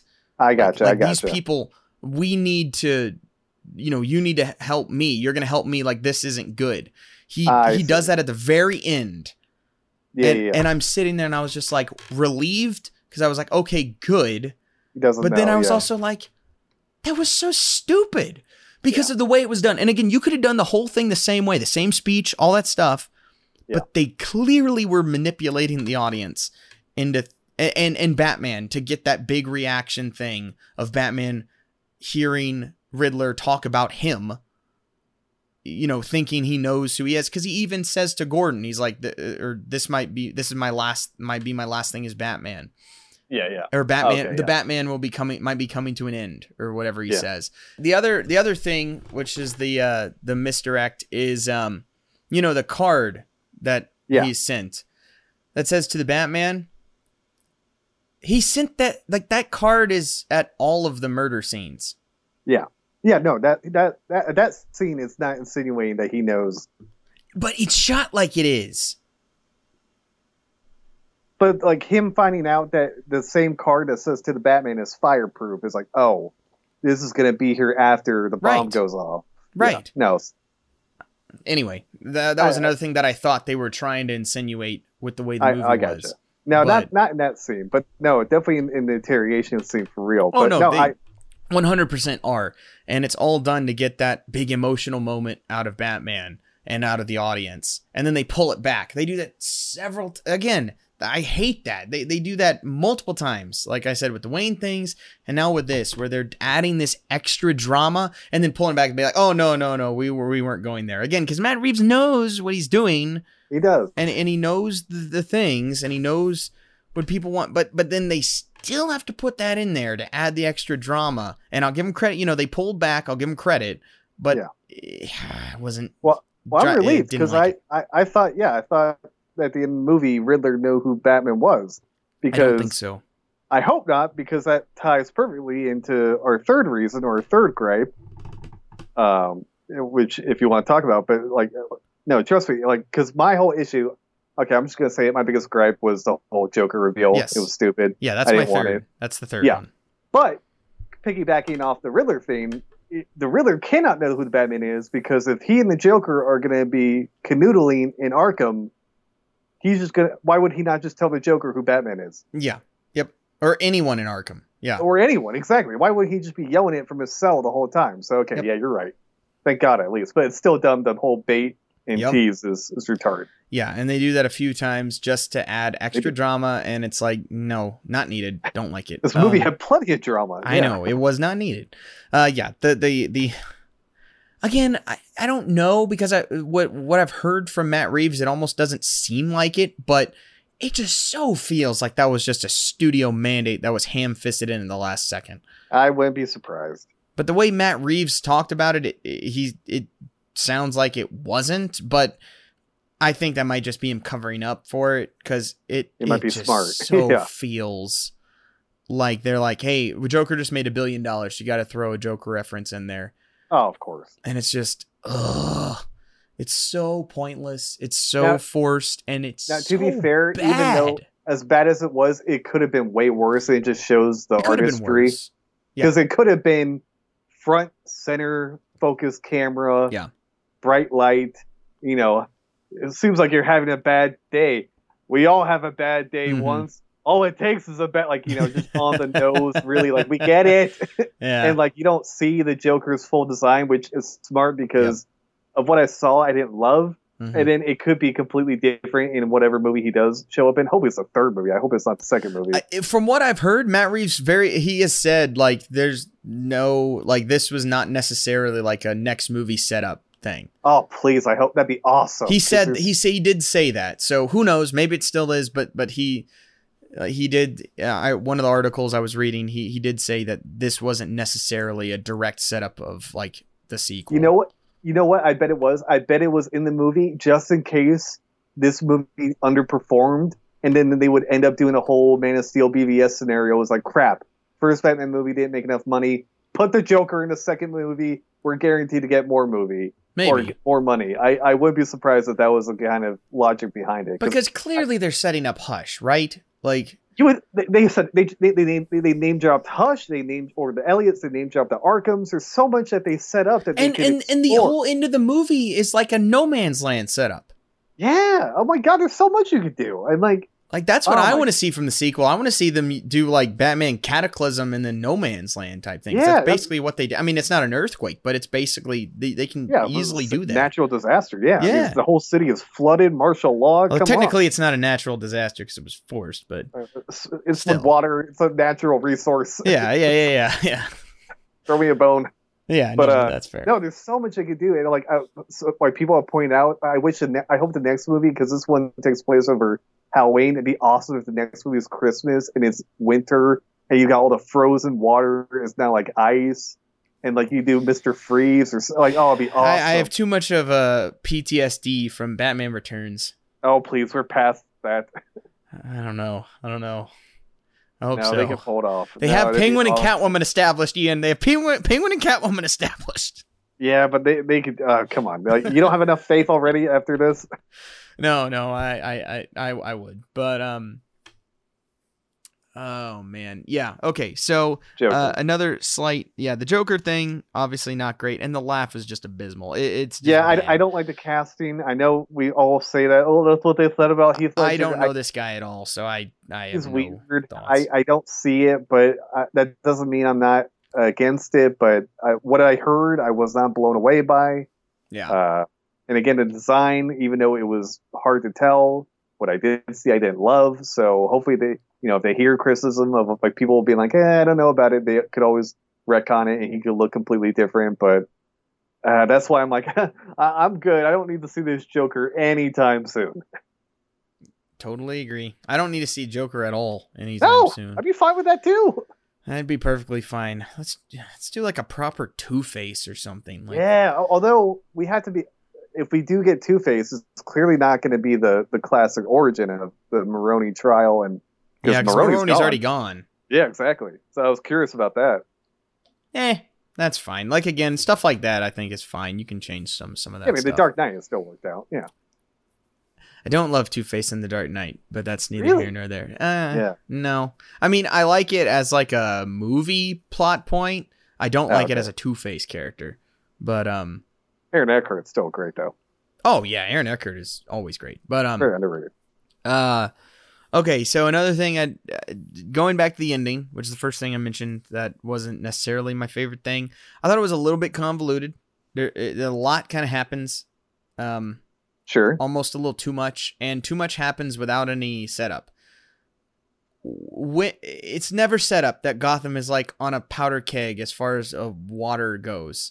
They mention funding for a seawall, but they never really show like, oh, the water is like. I didn't even remember that. Hearing that they do. A couple times you hear it over the news and like in the debates. Well, I'll give that credit, I guess, but it's not done nearly enough to make that be like a thing. Yeah, it doesn't set that up nearly well enough. I can understand that. And even just the whole. All right, Riddler's now an incel and internet, and now he's gonna get all these mad white males to then shoot people. It's just like, really? This is the end? Like, this is the big reveal payoff? It's like, I don't know. I didn't love it. I understand. I didn't like it that much. Again, there's not a ton of political crap in this movie, thank goodness. People are overblowing but there is some, and to me that was probably obviously the most blatant is just the retarded line from Selena Kyle, but and then obviously every single person that does get killed is of course rich white male. Of course. And every single politician except for the one that wins is a black female with a Hispanic name. And all of her plot points are just straight up liberal plot points. But in this movie, they're all good. Of course. So, yeah, there's some. It never ruins a movie. No. But probably the biggest as far as plot goes is the whole ending where it's like clearly a bunch of white incel mass shooters from an internet, whatever. And it's like, this was never really set up. They did it a little bit with that Instagram Live or whatever thing where you see all the people commenting. It's like, okay, there was some, but like to this level, like, come on. And like you saw a little bit when Bruce Wayne goes to the funeral and that one guy is like, you got what you deserved. Yeah, and you had all the people with signs. Yeah. Sure, but like, I still agree. It's kind of it's a little anticlimactic and a little easy. Just the Riddler has a bunch of impressionable and just followers. Not that interesting. Like, it's just, I don't know. It just was kind of meh. And then Batman, that's what almost kills Batman. A bunch of random sniper incels. Like, meh. And then, okay, that's another thing. So it's an interesting dichotomy with this movie where they have Batman a super, they really go overboard with a realistic interpretation of if a real person was Batman, like even more than the Nolan movies. Yeah. Except for the fact that he's invincible and can take 30,000 bullet shots and be just fine. It's overkill and it's really bad. Yeah, I've never liked that. I mean, it's a cool shot from like the trailer when he's walking down in the dark and the guys but it's a cool shot, and it was all done for real apparently. Like, I'm sure the all the lighting are actual muzzle flashes. Oh, you can definitely tell that's how the scene is lit. Oh yeah, it looks beautiful. Yeah. It's spectacular, but it's so really you're gonna take 150 automatic rounds and like you're just fine. Like, look, no, that's not the way body armor works. Like, and it's also like Batman is at his best when like the Arkham games are the perfect example of that, where like when you encounter a bad guy who has a gun, you have to completely plan your route of assault. Yeah, completely different to avoid the guy because the guy could kill you like that. And so it's cool when Batman has to use stealth and like, you know, being covert to kind of maneuver around that. And I had that issue in the warehouse fight from BVS where a guy literally just shoots Batman point blank. It's like, oh, the cowl is bulletproof too, but this movie does the same thing, so we have to be consistent. Yeah, no, exactly, and that goes into the fact of this as a different Batman character, which I this is the part I failed to mention when we were talking about this version of Batman, and this Batman does not care about anything. He doesn't care about his well-being. He doesn't care about it. There's no stealth to this Batman in any way. He literally just knocks on the door of places and just walks in, which is kind of interesting in a way because it's I like it, different. But it gets stupid when he's taking 300 rounds and you're like, okay, one, even if they're not penetrating you, all your ribs are broken, man. Like at this point, like you're done. Like it's too, it's too much. And for this being uber realistic, it's, that part was a little annoying. That's a fair point. This Batman needs a lot of help. He should have died a lot of times. Oh yeah. I mean, he had to literally use adrenaline at the end just to get up. Yeah, but at the same time, as part of me kind of doesn't like it, just as a Batman purist type thing. But the adrenaline? No. Just him constantly basically should have died, and needing a bunch of people to save him. But at the same time, it's not done too much, and it's fairly like Catwoman saves him at the end, and I didn't hate it. Like most of the time recently nowadays, like I'd hate that. But I didn't in this. I thought it worked. No, it's not like he was helpless. Because then he turns around and saves her right after that. Exactly, yeah. Like there's enough give and take. He just took out like 20 of them. One guy unloads 2 barrels right in his chest. And also, he takes a shotgun blast. Like, dude, like it's just so much. It's like, no, you would not be fine. You would be dead. No, he literally sits there with the DA. His head is about to explode, and just takes the full brunt of the explosion. You're like, dude, you can see the timer. You know it's gonna. You just stand there. Oh, that scene was great. Get blown up, and then you're. There's just a few things of that where I was like, okay, this Batman is really dumb in certain scenes, which was a little frustrating. But again, that's the minority. Is a Batman who's finding his footing and literally figuring stuff out. Sure, which is fine, except when he's just doing stuff that not even a normal person mistakes would be made. Like it's like. There was a little bit of that, which was a little much, which I meant to talk about in the Batman thing, which was a little bit frustrating a couple times. But again, that's the minority. It's a handful of selected things. Nitpicks, the majority, as we've said, is still fantastic and is still great. But a couple things with the Batman character specifically where I'm like, okay, I don't think he'd be this dumb, and I don't think he'd be bulletproof. Although he's still this is still probably the smartest Batman we've had, overall, just figuring the crimes out and the mysteries out. Oh, as far as the detective stuff? Yeah, for sure. Yeah, we haven't even talked about that. Yeah. How this is, that was the whole draw of this movie, was this is a detective movie, detective-based Batman. They've always said that this is going to be a detective Batman, and this is one that actually delivers on it. That's the biggest defining feature, because we've never seen that other than a throwaway thing here or there. Or, one scene here or there. We've never seen a detective story Batman movie, and we got one. Great. It's literally 100%. Just like a really almost R-rated version of Riddles. It's a true crime movie almost. It's like it's a straight up thriller, true crime style movie. Yeah. I love it. I love how it's basically 1 week of just constant crimes of Batman trying to play catch up to this killer. And that's why the runtime works for me, because it is. Absolutely. Like, detective stuff is boring. It's slow and boring. Like that. Yeah. Like, dude, when he freaking opens a file cabinet, it's a bunch of files. I'm like, yeah! Finally! Great. Just him examining the body at a crime scene we've never seen before. The rat maze is using blacklight. It's like, he's got a blacklight on that belt. Hell yeah. And then the only part of him being dumb that I didn't mind was them getting the whole rat maze wrong. Oh yeah. Because, and that's one thing where I liked that those are kind of some callbacks to the actual Riddler character, where some stuff like that of him being like, I'm going to make this so simple you're not even going to get it. Yeah, you're going to overthink it. Yeah. I liked that element. Oh yeah, it was great. I thought that was fun, and it was funny. That's the other thing. There's a decent amount of humor in this movie that works, like that fits. Yeah, it's so funny seeing all these butthurt Snyder fans being like, "Oh, isn't it funny how critics are saying this movie is too dark?" It's like, no, like there's a difference between dark and just everything is miserable. Right. Yeah, like the Riddler is a funny character still.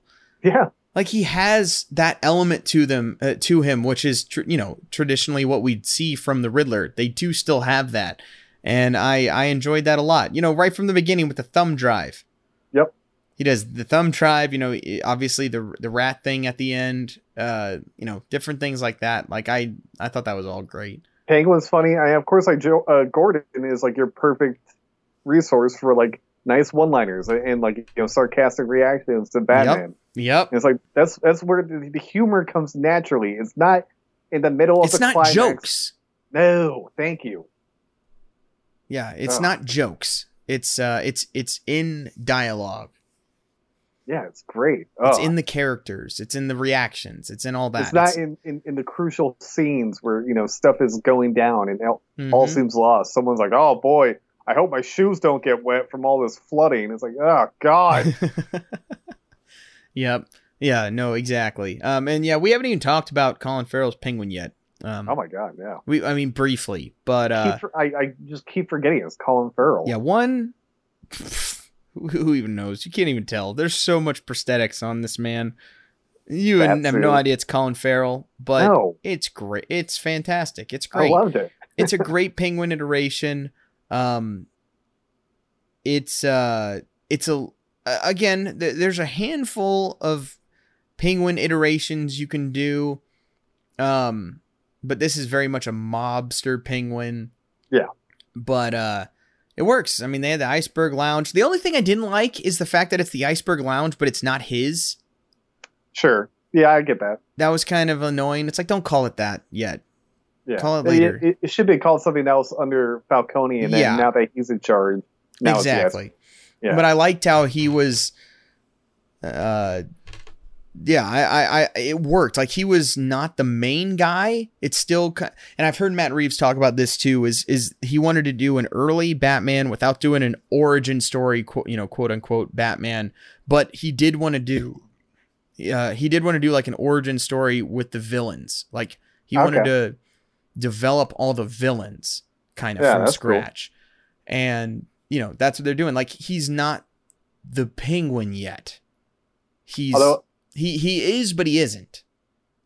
Yeah, I totally get you. Although I did think of another nitpick I have that occurs during the Iceberg Lounge is when he first goes and he first meets the Penguin. He's up in the Penguin's office, and that's the first time we see Selena Kyle come in. Mm-hmm. And like when she comes in, they're doing a drug deal right in front of him. Yeah, I'm sorry, real Batman, Conroy Batman would have just grabbed the drugs from the platter and like broken them and like, nope, you're not trading in front of me. Yeah, that's fair.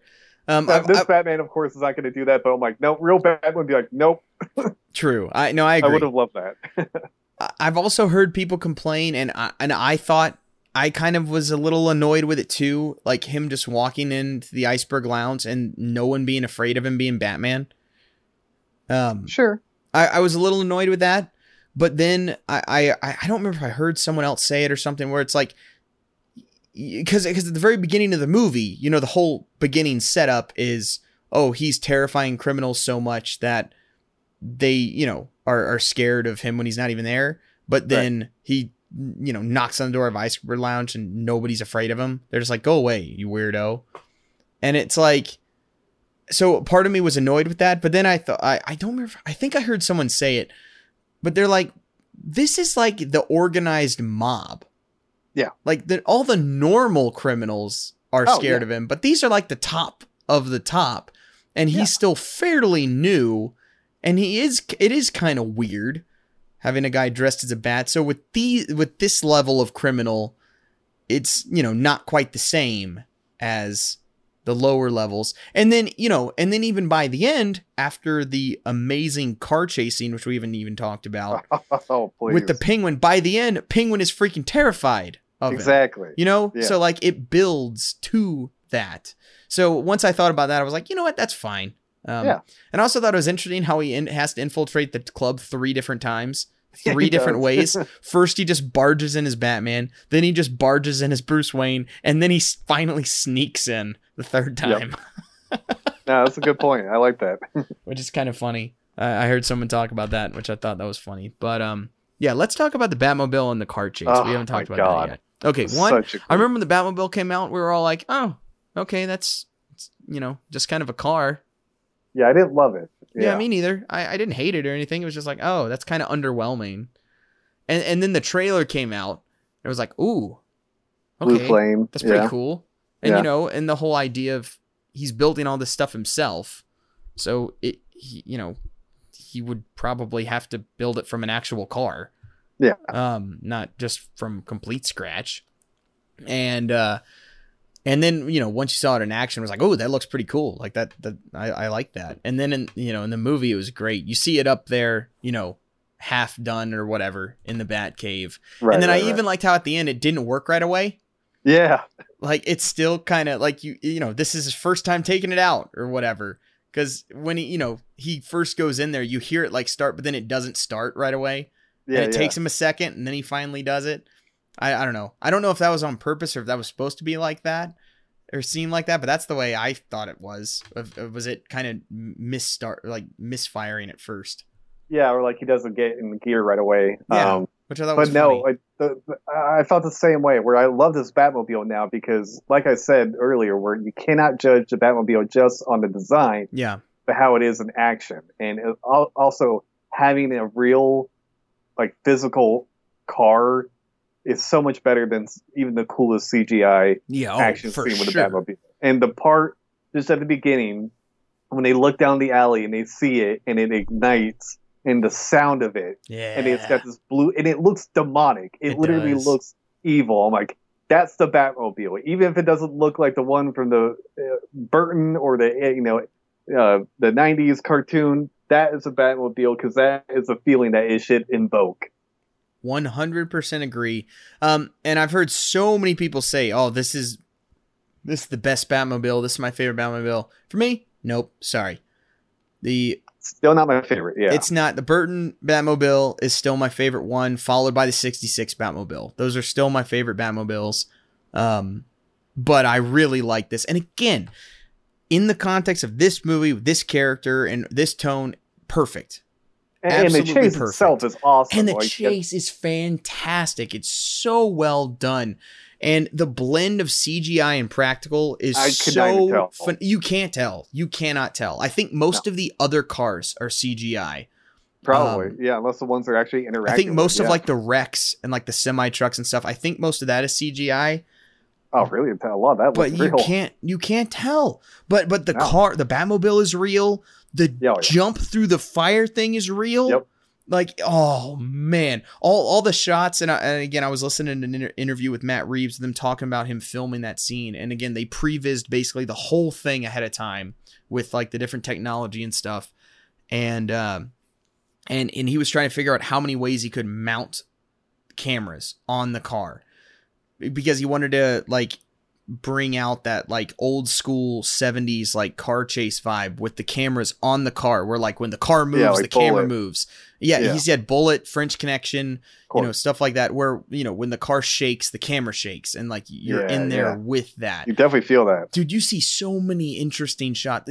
Half the chase is from mounted cameras on the car. Oh, yeah. From either from the wheel or from this or from, the side or from the front. And there's all this stuff. And you have Colin Farrell in there. And again, they only had, I think they said they did it twice with that big explosion with the car jump, and they had to get it because Colin Farrell's in the shot, reacting to it, and he said that was all him, like the whole, I don't even think that was in the script necessarily, but like his reaction, the whole I got you was basically all him. And they had, I think he said they ended up being able to do it twice, but the first one is the one that's in the movie. Nice. And it's just so cool. I mean, it's in the trailer, so of course, it wasn't like a surprise. And it ends even better with him just walking in slow motion, which is also in the trailer. But of course. Oh, what a great ending! Because there's the car chase is just great. It's fast. It's vitriol. It's so well shot. A huge chunk is practical and feels like it. Feels intense and real.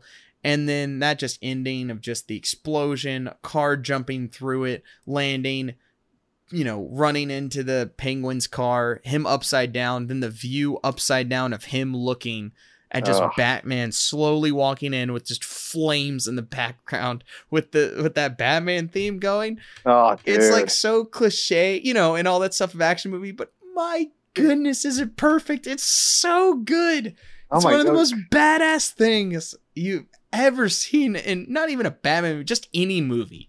Yeah, it's the perfect formula for like Goosebumps. Like, so cliche, slow motion, rain. There's a reason why it's a cliche, and it's because it works, and it's awesome. Yes, absolutely. Oh my god, every time. Like, just give me that every time. And then you finally, and you have the Penguin who before really didn't care much that the Batman was, there, and now you can see the apprehension and the fear. Yeah. Oh, it's so good. Oh god. Yeah, but it's not too much because then he grabs Penguin, and then he's kind of back to being Penguin when him and Gordon have him, after that. Yeah. But just that moment is just so good.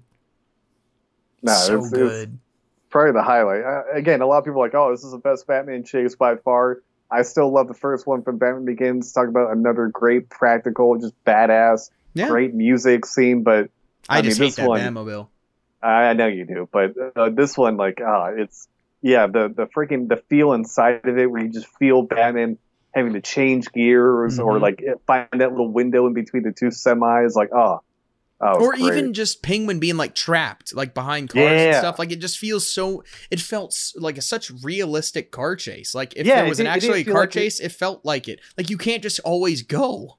Yeah, it wasn't your typical Hollywood car chase where there's nothing but open lanes in downtown Manhattan. You're like, how are you even driving right now? Yeah. No, it was like, no, there's traffic, there's crap in the road you can't see, it's raining. Mm-hmm. Yeah. Yeah, I loved that. It was great. But yeah, just the beginning of just the Batmobile revving up, and I saw it in IMAX, so the sound was unbelievable, and just like you had the blue backlight from the Jetfire engine, and then you have like the orange from whatever you call it. Like, it was so awesome. Yep. Perfect way to introduce the Batmobile. Yes. 100%. And yeah, I'm disappointed, and I can't believe we didn't even talk about it till right now. But yeah, I don't know. Might have been the best action scene in the movie. It's I don't know. It was so good. Yeah, probably. I mean, there wasn't a whole lot of action if you think about it. It is true. But I mean, the scene where the scene after he punches Gordon and he's running through the station, and he does the wingsuit. That was pretty awesome. Come on. Oh yeah, that's interesting too. Yeah, and again, to making the character feel like, a real character. He's not just the Batman of, I'll just jump off this building and glide away. It's like, no, it's like, what do I, well, I got to get a whole flying suit together, and let me think about this, and I don't know how this is going to work, and then it's not going to work, and I'm going to crash to the ground. Oh my God, yeah, I don't know how you didn't die there. It's like, Yeah, again, this is kind of an invincible Batman, but that's all right. At least he was limping a little bit. If he was just like, I'm all right. That'd be one thing. true. Like He at Black least Widow. limped for 2 minutes, so that's Yeah, fair. I mean, he probably went home pretty sore. Yeah, that's true. But yeah, but that's just par for the course. I mean, with the character of Batman, you gotta take some liberties with that when it's a human character. Oh my God, no human being could do what Batman does. Like No, if you work out like he does, fight like he does, and get as little sleep, you would instantly blow your ACL in the first fight you had. He's like, yep, I'm done. I'm already like that. I have like 9 injuries that won't heal, and don't even tell me. Yeah, no, 100%. So I'm at the ratio now where like I work out one day and then I have to rest for 4 in between. Not quite that much, but I definitely blew out this thing. I have this problem in between. I guess it's like top of my like shin splint or something. It's where my shin connects to my knee on my left leg, and it's never healed in like 4 years, and it'll blow out, and then I'll rehab it for a few weeks, and it'll kind of heal, and then I can work out legs and stuff again, and then after a few months it'll go again, and then I got to do it again. It's like it's just never gonna heal. Just once you get over the age of 25, I feel like nothing heals anymore. Oh no, you're walking out with everything you got now. Yeah, it's very depressing. But anyway, oh man, what else have we not covered? There's gotta be something. We've covered most of it. I think we have. But yeah, I'm sure we're missing. Sure, we're missing something. I guess we haven't really talked about Falcone. I thought Falcone was great. Yeah, I loved it. I thought it was really good. Yeah, John Turturro, you forget how good he could be when he was in a dramatic role, but I thought he was great. Yeah, I thought the look was. I mean, obviously, he was smaller than most of the ways Falcone is portrayed, but I thought his look was perfect. He looked just out of the page of Long Halloween. Oh, absolutely. Except smaller, but like the face and everything, the glasses, all the mustache, all that stuff. It looked just like it. It was awesome. Creepy too, like especially that like voicemail when you hear him talking to the Russian girl, and then you just hear her start screaming. You're like, oh yeah, I forget. Falcone is pretty evil. Yeah, they pulled out several pretty cool scenes and stuff from Long Halloween. Oh, in this, even just the whole thing of Catwoman scratching him. They pulled out several of those things, which was cool, and I enjoyed. So I did love that one riddle with the Riddler, where it's like bring the rat out into the light, and it's like, bro, only you could get the bat, or only the Batman could go in there and get Falcone out. And it's like, okay, that was pretty smart. Yeah, no, that's a good point. That was pretty cool. Yeah, he's like, I couldn't do that. I can't physically do that. And that's what Batman's like. Shit, yeah, and that's a great moment of like where you actually make the villain appear smarter than the hero without making the hero look like an idiot. Yeah. No, that's a great point. Yeah, because again, this Batman was kind of dumb in several scenes, but it never really harped on it a lot of times, which was nice. Which was nice to see. But yeah, that's a great point. You did have a couple elements of the Riddler being smarter than Batman. Oh yeah, absolutely. Which I think, and that's one of the few characters. Yeah, who can be. Where that does work. Yeah.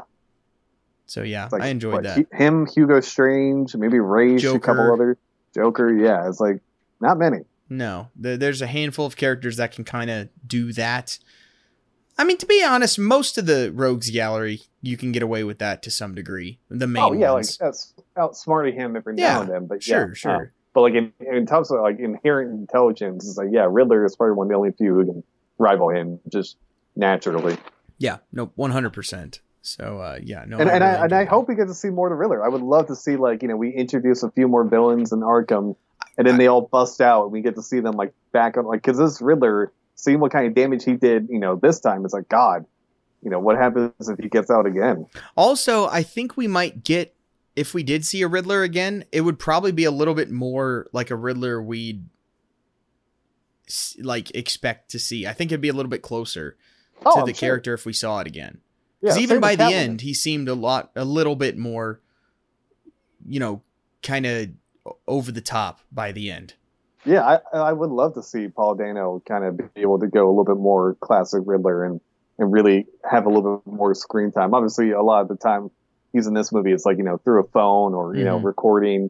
So I would love to see him like a little bit more classic, not like hokey, green and, question mark blazer jacket, but like. I would never be against it. No, of course, but no, like I would love to see a movie where he gets out, of course, and we get that proper, arc of the villains are back out in the streets. It's like, oh crap, now they're even worse than before. Yeah. Mm-hmm. Yep. Nope. Totally agree. So here's hoping. Yeah, that'd be fun. But yeah, I don't know what else we can really touch on. We've pretty much touched on most of it. I'm trying to think if I hit all the things I want to. Favorite scene for you?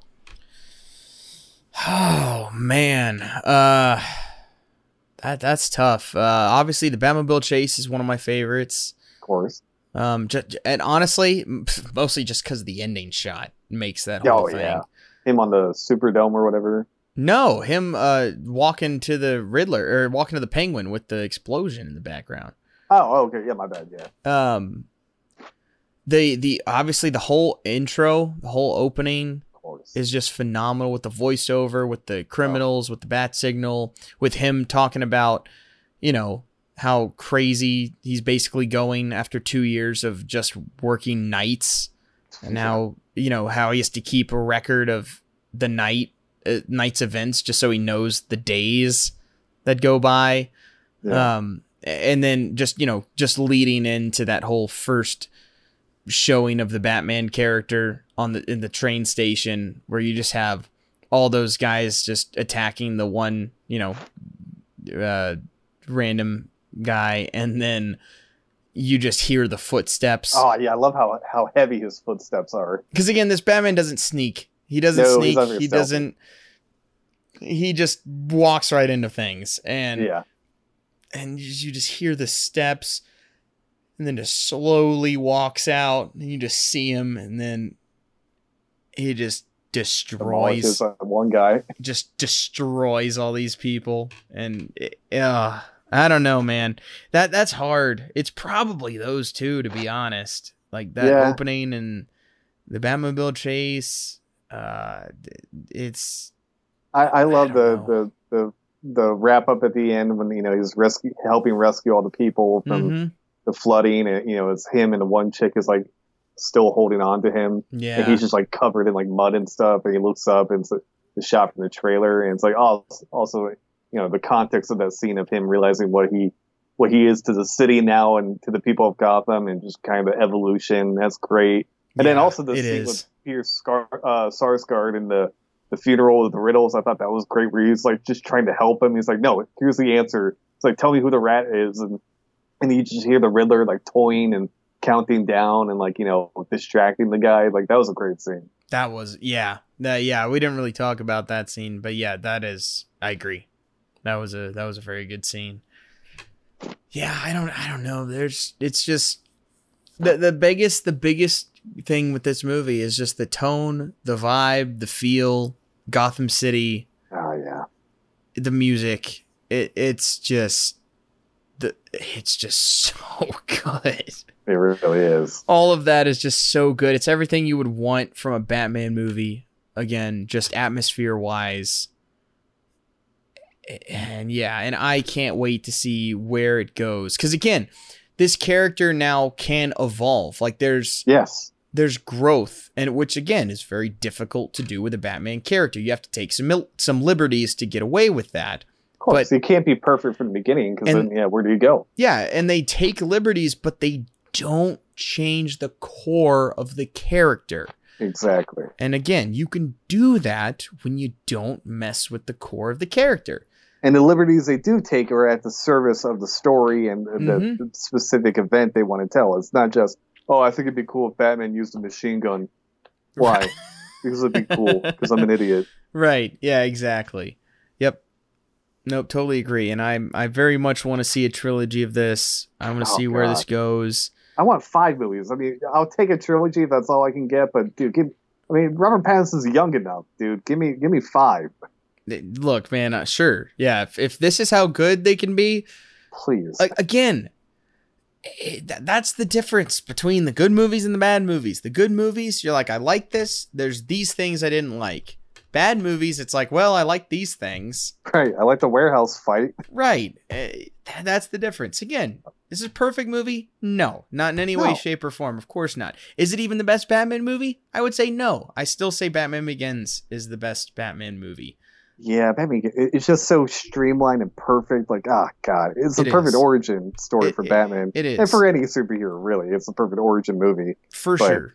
Well, yeah. I disagree. I think first Spider-Man is the perfect origin movie. I'll allow that.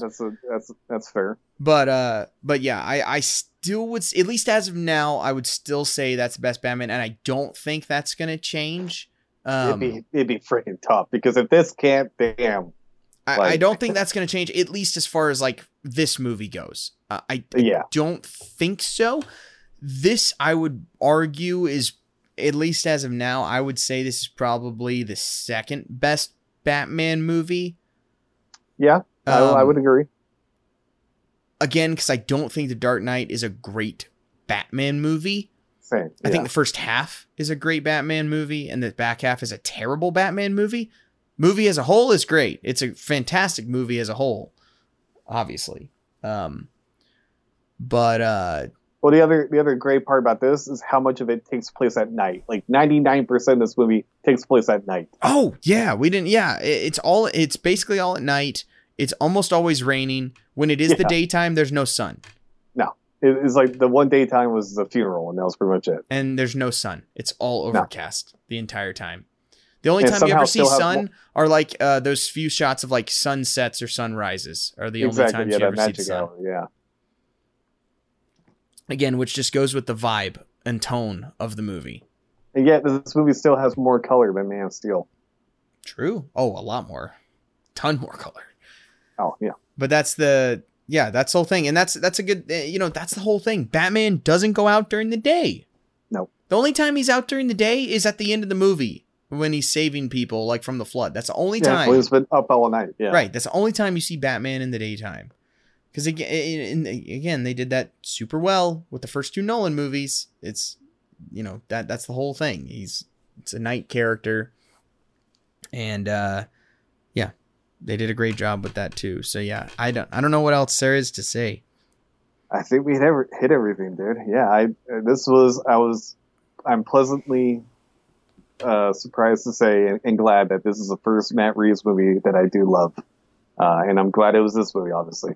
Yeah, no, me too. I'd only seen one. I'd only seen the second Planet of the Apes movie. Dawn of Planet of the Apes is the only one I'd seen. I hadn't seen any of his other movies, so I didn't have a background in his movie making, but everything I'd heard from him and everything, all I enjoyed and agreed with pretty much everything that he said. And same with Robert Pattinson. You can tell, dude, he put in the research for this. Like, I feel like he's pretty much read just about every comic there is. When he's talking about Batman Shaman and stuff like that, is like the influential, people are gonna be like, what's that? Like, I had completely forgotten about that comic too. I did too. Until he was talking about it and they showed the cover. I was like, wait a minute. I've read that comic. I remember that weird comic. Like, what? I was like, I remember that Legends of the Dark Knight story. Yeah. So that was funny. Yeah, I agree. That was interesting. And I'm trying to remember. I totally blanked. What is the name of the comic that Matt Reeves talked about as a huge inspiration? Was it called Batman Ego? Ego, yeah. That's what it was called. I was trying to think of what it was. That's the big one. The other day, that's what it was. He's like talking to himself. Yeah. Yeah, which is a great comic. Yeah, that's cool. I like that a lot.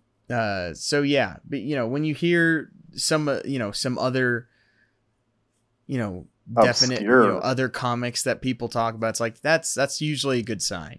Yeah, it's not just classic. Oh, here's a picture of Robert Pattinson holding up the Dark Knight Returns. Like, I'm getting to the character, guys. It's like, okay.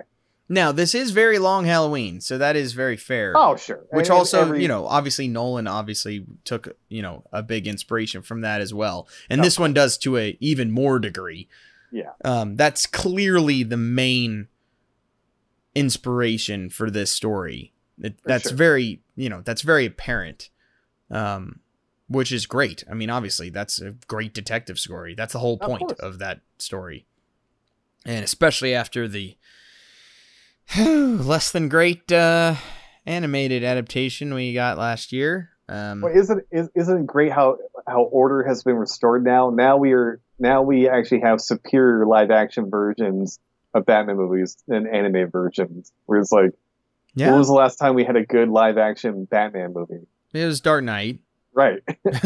I still love Dark Knight Rises, but I'm not going to. No, Dark Knight Rises is garbage. It's a terrible movie. The only thing good about that movie is Tom Hardy's Bane for the first 3/4 of the character. That's the only good thing about that movie. Yeah, it does not get enough credit. It gets ruined at the end. That's why. Yeah, I still like the worst Catwoman. Everything about is she that movie is she worse than Michelle Pfeiffer? Oh yeah. Oh no, Michelle Pfeiffer's not terrible. It's just I hate everything about that movie. I got nothing against Michelle Pfeiffer. No, I think she's fine, and I think her chemistry with Batman is good. Oh, great! Yeah, it's the backstory of the character which is trash. Yeah, and the fact that she becomes the main character in the movie more so than Batman. Well, that's part of the whole other issue. That whole movie as a whole. Oh, of course. It's the worst Batman movie ever made. I stand by that. I hate it with every fiber of my being, except for the two things we already mentioned. Oh man. Aside from that, anyway, I hate talking about Batman Returns. I'd rather just talk about Batman Forever. Release a Schumacher cut. Come on. It's the one thing I'll get behind. I'll get behind that. I'm all for it. It's not going to happen because we're not insufferable assholes who are threatening the children of Warner Brother executives. It's so dumb. Just finish it, man. It's already done. You just got to do a couple of probably audio things and some cleaning up of film, and that's pretty much all you really need to do. Seriously, like it won't cost match you some anything. audio, probably add some music, and clean up the film, and that's pretty much all it's needed. Like the cut's been made. You don't have to spend $100 million to reshoot the damn thing and make it somehow worse. I don't understand. You're not going to be out hardly anything. No, it'll cost you nothing. Use some of the money that you're profiting from this. It's like, come on. I love Batman Forever. I want to see a Schumacher kind of Batman Forever. Batman Forever. I honestly want to just do a whole nother podcast on Batman Forever again. I love that movie so much. Flaws and all, I love it. For like an anniversary, we should. Especially after watching this movie, like comparing the Riddlers and stuff. That's a good idea. Hey, that can be our excuse for doing it again. The Riddler came out, so let's do the other Riddler. Oh, we got to watch Batman Forever again. Oh, we got to watch the first 2 episodes of Batman 66 again. Because, Riddler. That's the other thing. No one's ever going to top Frank Gorshin's Riddler. It's just not going to happen. No, God, no. But credit to Paul Dano. He did a great job. Oh, yeah, no. Yeah, for sure. Yeah, like we talked about. This movie, this world, fantastic. Fits and honestly, like a glove. The other reason you don't need the Joker, like this kind of feels like his own Joker. Like this Riddler feels like his perfect kind of foil of the Joker in some ways. I don't know if I'd go that far, but that's not a bad assumption. That's fair. That's fair. Yeah, I don't know. I'm trying to think. Obviously, I think you're setting up Hush. I think that's the clear next setup, which I think could be fun. I love A Court of Owls. I feel like, especially in this universe, this Gotham, it'd be great. I don't want that yet, though. You have to wait. Like, that has to be... The whole thing with that is, like, Batman's been Batman for so long and knows every part of the city that that's what the big reveal is. That's when that makes the most impact. Fair point. Is later on. But I really want to see a proper Two-Face. Like, Two-Face is my favorite Batman villain. It's like, it's hard to say that, like, with the Joker. It's like, obviously the Joker's the Joker. Like, that's hard to say. But like my favorites are Two-Face and Mad Hatter. Those are my favorite Batman villains. Mad Hatter would be awesome. And I love Aaron Eckhart, and I think that character's arc works in The Dark Knight, but that's not Two-Face. It's not. Like, we haven't seen an actual Two-Face, portrayal, which I just love that character so much. And we can do it now because you had the DA die. The DA die, yeah, absolutely. Like, you can do that. And so I'd love to see a real Two-Face, and the Mad Hatter's such an underrated character that would fit really well in this world. You could do a whole nother serial killer murder mystery thing with the Mad Hatter. Oh my God, yeah. Like, that's such a creepy... When that... I'm blanking on the comics. There's been a couple really good comic runs. There was a really good Mad Hatter comic run in Gotham Central. The comic Gotham Central back in the day. I don't remember what it was called. It was like a 3 or 4 issue arc. But like that character can be one of the creepiest. Oh yeah. Like most sinister characters when it's done right. Absolutely. And it would be great. The mind control thing, all that would be It's so different. It's fresh, and it still would fit with it would fit perfectly in this world. I think so. Absolutely. I feel like a lot of villains would fit perfectly in this world. People are like, oh, it's so ultra realistic. None of these villains could work. It's like, no, man. I feel like so many of them. Are you kidding me? That's most of Batman's villains.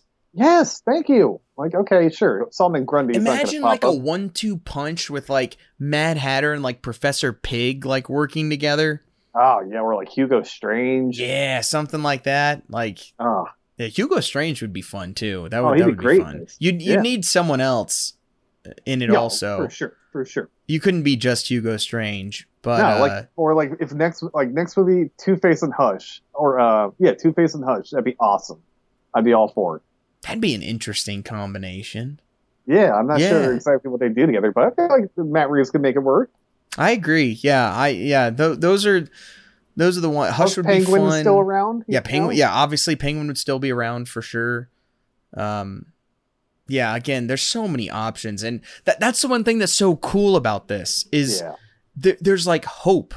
Like not even just after this movie, but also like looking forward, there's hope. Like we're excited about what could come next. Yeah, when's the last time we've gotten to do that with a movie?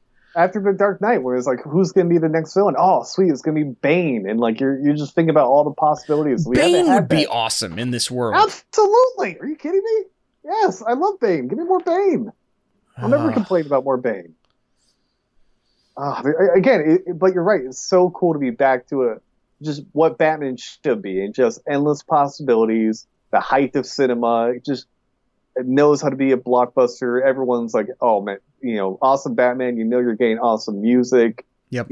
Imagery, all the badass stuff. It's like, no, this is what. And now we're all just going to be obsessing about who's going to be the next villain. Like, it's great. I love it. That's where you want to. That's where you want to be. As long as it's not the Joker. Please no. That's where you want to be. Okay. There's too many other great options, man. Exactly. Yeah. Gosh, I would give anything to have a live action Mad Hatter. One day. Now I just want to go back and like read all those Mad Hatter stories again. There's not nearly enough of them. It's such an underutilized character. Which also, speaking of which, it's so funny to see people mad about like, oh, this isn't my Batman. My Batman is a physical beast and the biggest of all time. I'll never see that ever on screen again. It's like, bro, like Kevin Porter would beat the shit out of Ben Affleck. We've already had a big, chunky Batman. Man, it's like Kevin Porter is awesome. It's like, please, he would make Ben Affleck like his bitch. Like, oh yeah, for sure. It's like, so once you take that away, what does Ben Affleck's Batman have that we can't have like done again or something? The only thing Ben Affleck. I mean, look, we've said it before. We're not going to argue. The best ever look of Batman was Ben Affleck's. The suit and the suit, the physicality, the look. It was awesome. It was awesome. It was great. That was it. We're not going to argue anybody with that. Like, I would love having like that costume or like that. To be honest, even like the damn poster of like Batman vs Superman with like, him, Gal Gadot, and Henry Cavill is an awesome shot. Because again, Henry Cavill was a perfect Superman that they totally ruined. Oh yeah. But visually, that is the best Batman we've ever seen by far. For sure. We have no arguments in that. The portrayal was trash. And I don't even necessarily blame Ben Affleck. I think it could have been all right. And again, we've talked about it before. We talked about it on a Batman vs. Superman. Like, Batman vs. Superman has a few decent things in it. Like, it's not 100% crap. It's like 90% crap. But like, there are, there's 3 or 4 good Batman scenes in that movie. Of course. We're trying our best, like, not to hate on Ben Affleck completely. I think he could have been okay, even with that character. Sure. If we had someone who wasn't a retard who was writing it and directing it. And not a, unreliable alcoholic train wreck. Well, he wasn't in Batman vs. Superman. No, but he was immediately after that year. And that was when he was supposed to do his solo movie. And that's when that was what I was going to talk about. We don't have time anymore. There's a god-awful Midnight's Edge video talking about basically how the Ben Affleck solo movie turned into this one, and it's the most butthurt thing you'll ever see. It's hilarious. They literally insinuate that the only reason that Warner Brothers cast Robert Pattinson is because they then wanted to cast Kristen Stewart as Catwoman to cash in on the Twilight fan base. And it's like, holy crap, you guys are the worst. That's just awful. No, you should watch that video though. It's like no, and I don't even want to. His solo movie was going to be him versus Deathstroke in Arkham Asylum, and it was going to be 2 hours of like the raid fight scenes between Batman and Deathstroke, and people are like, "Oh my god, that sounds like the greatest thing ever." And now, to be fair, that does sound pretty good.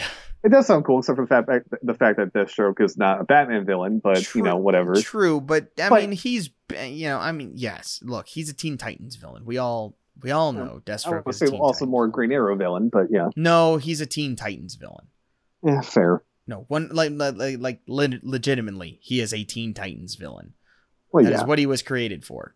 But I don't know. I think that'd be fun. Like I wouldn't mind that. In concept, it's fine, but then they're like, "Oh, the script was the greatest script I ever read." It's like, of course it is, even though Ben Affleck himself admitted it was never done. So it's like, how is it the greatest script you ever heard or read when it wasn't even completed? No, I agree. I totally agree. Oh man. Anyway, I forgot where I was going. Is there anywhere left to go? I think we exhausted ourselves. One thing. Let's just mention because we. Sorry. It's all right. We've already talked most about it, but just Robert Pattinson's Batman. Can we talk about how like physically he's fine? Yeah. Can we just touch on that real quick? Because that was a big thing that had to go around of him being like, "Oh, I didn't want to work out and stuff." And can we all just talk about how he's just messing with everybody? Of course he was. Like, you really think he was going to be, Christian Bale for The Machinist? Is he like the biggest? No, he's not. And you know what? If Batman was a real person, he probably wouldn't be with the way he has to move. Now, to be fair, he doesn't do that in the movie. He really just kind of barges in and brutes his way around. So maybe it would work if he was a bigger person with the way the character's portrayed. That's fair. But it's fine. Like, it's fine. Yeah. And I've heard so many people, like, this is another thing that has annoyed me with people talking about Batman. And again, I've mentioned my few things with, I don't think the character's perfect. And I think there's some things that are fair if people are turned off by. Sure. Obviously, my biggest thing is people comparing it to Spider-Man. Makes me angry. The other thing is people talking about how it's all the suit and it's not Robert Pattinson at all. Oh, I've heard multiple people say that. And they're like, "Oh, it's just, just the suit. The suit looks great. Anyone in the suit looking like that." It's like, in a way, you're right. Like, that's fair. But that's also kind of the point. Like, that's why Batman designed the suit. Like, that's the point of the character. And I think Robert Pattinson did a great job as far as when he's in the suit. Alone. Dude, they did a great job of designing a mask where you can see all of his expressions. Yeah, like, I'm a huge proponent for the whole white eyes. That would have been a mistake with this movie because his eyes are so freaking expressive and like key to like scenes. Yep. No, 100%. I think that's a great point. He does. For anyone who says that it's just, he doesn't have a presence and it's just the suit. It's like, kill yourself. Did you watch the movie? Like Ian just said, the facial expressions, the emoting is the best we've ever seen from a Batman. Yeah. And again, I think it's because of the more minimalist cowl. It covers less of his face than in the Nolan movies or in the Keaton movies. Yeah, classic can't move your neck. Yeah, it's a much bigger cowl, and this is a much smaller one. Yeah. So obviously that is part of it, but dude, Robert Pattinson is great. He's great. He's so good, and he's so good at playing this character. Like, this portrayal, this character nails it. Like you said, he clearly has a feel for Batman. He has a feel for the way the character is and acts. And that's the thing. When you know that, you then can make deviations. It's like the whole thing with musicians or writing. Like, you have to learn how it works first to then be able to deviate from it. Yeah, you have to be comfortable enough in the character and the performance to actually start to do stuff differently. Because I was like, Jared Leto's Joker was never comfortable, and that's why every scene he's trying to be, look how crazy I am, I'm crazy Joker. Whereas like Heath Ledger's Joker was so comfortable that in the scenes where he's just talking quietly and not moving, he's still the Joker. Yep. Yes, that's a great point. And I felt, yeah. And yeah, Robert Pattinson is great. I mean, we all know, everyone knows he's a great actor at this point. I mean, that's out the window. Everyone had got, and that's one thing. I wonder if that's the reason why he took this role. Because probably, which is interesting, because he's done nothing but indie movies since, the Twilight and Harry Potter.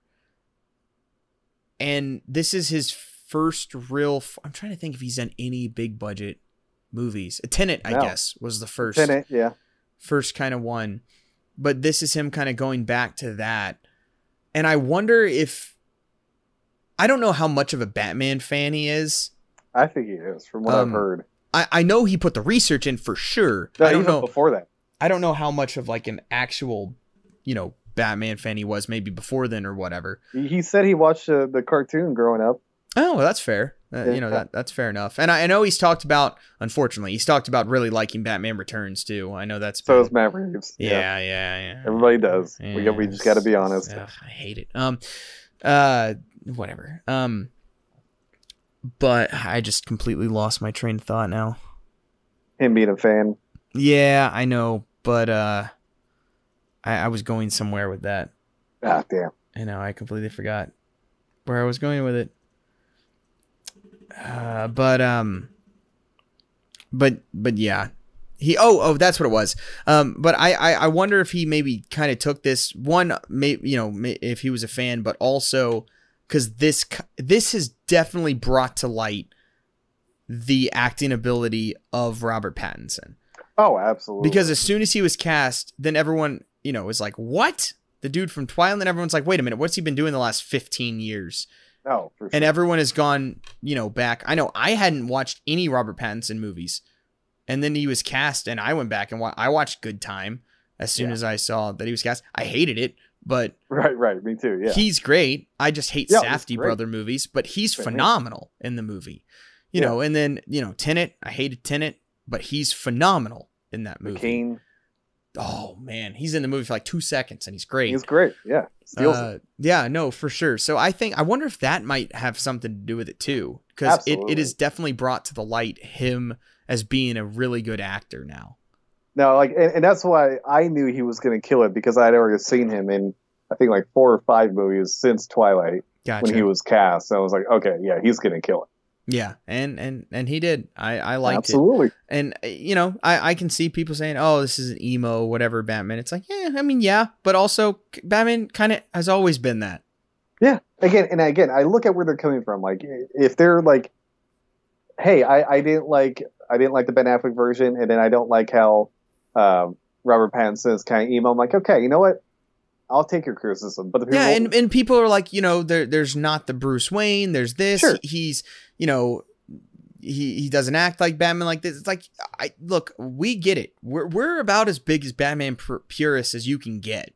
Oh, we're snobs. Yeah, we are. But I think we still have the ability to, like, again, for me, it's just the core. You stick to the core beliefs, the core motivations of the character, and you can change you can change the behavior, you can change this, you can change some of the, incidents, some of the inciting things. Yes, the look, some of that, like, you can interpret that. It doesn't have to be the same thing every time, especially with Batman. We've seen so many iterations of that. Absolutely. That I'm fine with that, as long as you're clearly keeping to the core of the character and respecting the character. Yeah. And that's what Matt Reeves did. That's what Robert Pattinson did. And they made their own version that's different and works, but is clearly the character. And so I respect all of that. I'm fine with the changes. It fits. It was fun. I can't wait to watch the movie again. Put it to you this way. I am totally okay with emo Bruce Wayne, as long as people don't know that he's Batman, than I would be with classic Bruce Wayne, where half the freaking city knows is Batman. Exactly. Yep, 100%. This is the first Batman movie where nobody knows his identity. Awesome. And he doesn't kill anybody. He doesn't kill anybody. Exactly. There's no, it's not who I am underneath, but what I do that defines me. There's no Alfred bringing Vicky down to the Batcave. There's no Batman putting a dynamite on someone and throwing him down a well, or down a sewer. Nope, none of that. There's so many little things that other movies just didn't really care about that this one does. Like you said, the million details in this movie. Yep, 100%. Yeah, I don't know what else there's to say, Ian. I don't either. I love it. I can't wait to watch it again tomorrow. Batman is back. Yeah, I think I might go see it again tomorrow too. I think not? That's going to be the plan. I'm definitely going to see it. Yeah, multiple times for sure. And I can't remember the last time I've seen a movie multiple times in a theater. It probably Endgame. God, was it Endgame? It might have been. To be honest, I don't think I saw any other movie multiple times. Yeah, because nothing during the pandemic. No.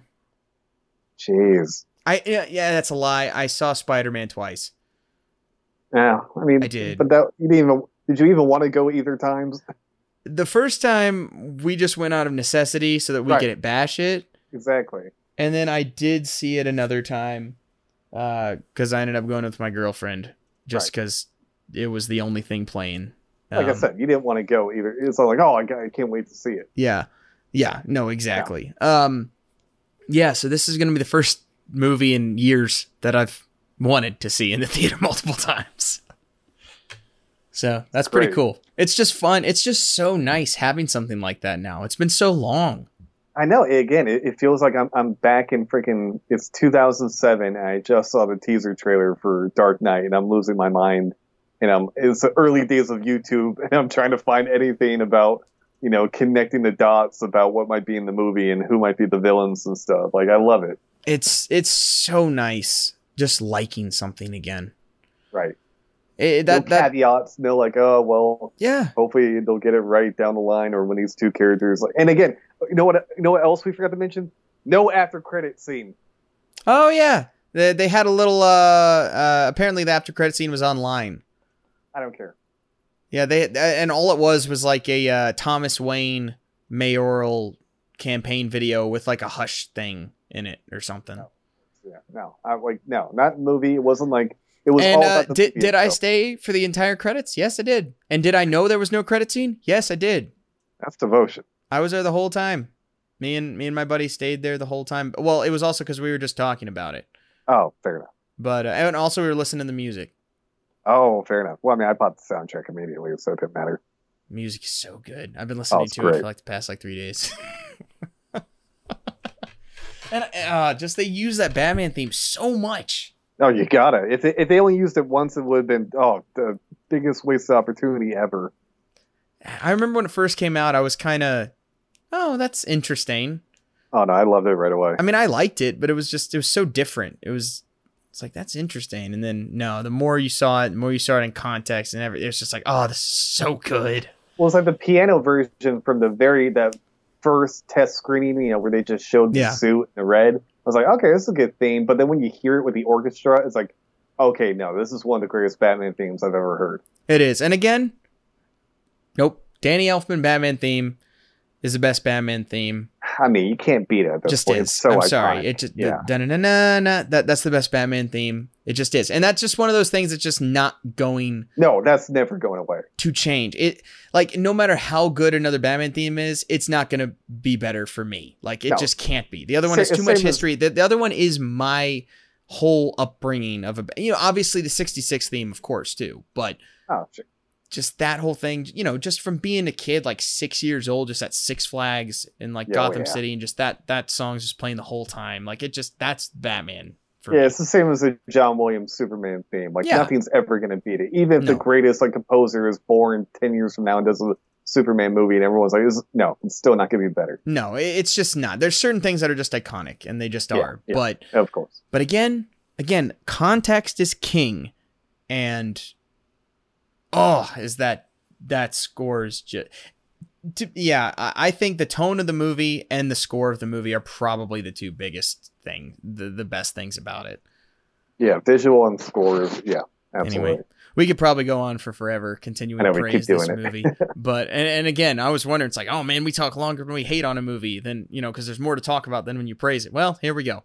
Not necessarily. I knew this was going to happen, but that's okay. Yeah, we knew it. But anyway, this is a reason you would want to have a long show. I mean, like, if it'd be worrying if freaking the Batman comes out and we're like, 20-minute episode. It was okay. Like, I didn't love it, but it was some cool stuff. Yeah, that would be bad. Just put this in context.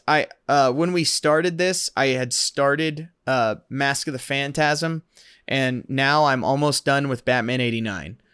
Oh my god. That's how long we've been going. So, is what it is. But yeah, go see the Batman if you haven't. Please support it. Just support this theater. Level of filmmaking. Just the theater. Individual director-driven films. Yeah, and then this is a Batman film. It's just good, and let's make more. Please make this a trilogy. Let this be the standard going forward for all Batman movies. Like, no, this is like the bare minimum requirement in terms of like how it should look and sound. Yep, 100%. All right. Yeah, make sure to follow us on Twitter @Uncaped Review. You can also follow me on Twitter @MarkyMarkBrand. Follow me at Ian Bark. Yep, so go ahead and do that.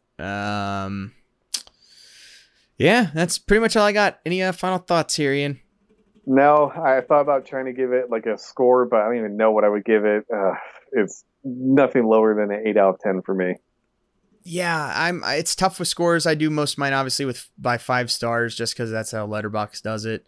Yeah, 4.5. Yeah, I put this I have Batman Begins at 5, and I'd put this at 4.5 as of right now.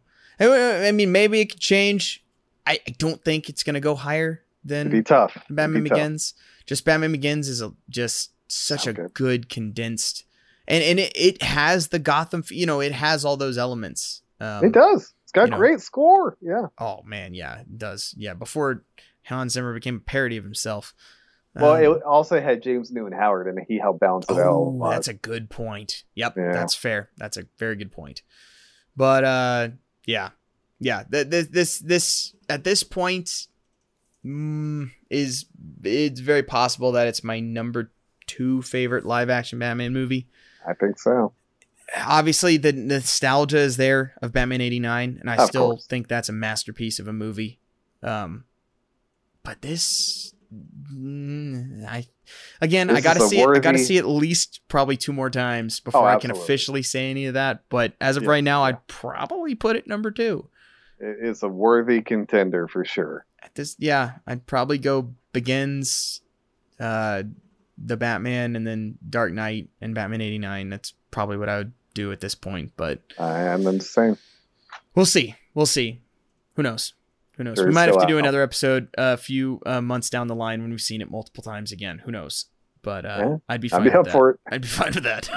Absolutely. We just keep doing every other. You just keep doing all the Batman movies again that we like. Why not? Yeah. Oh man, yeah, because we're kind of at an off point. At least we finished the initial run of Batman the Animated Series, so now we're just in the middle of season 2 of Batman 66, which is a long season, but we'll get back to it. We'll back to it at some point. But yeah, I guess that pretty much does it. Thanks for listening. If you're listening this long, we appreciate it. But yeah, God bless you. Yeah, I know. Sorry, but yeah, that's the Batman. Good, awesome. Go see it. Go see it. That's all I got. All right, guys. Thanks for listening, and we'll talk to you next time.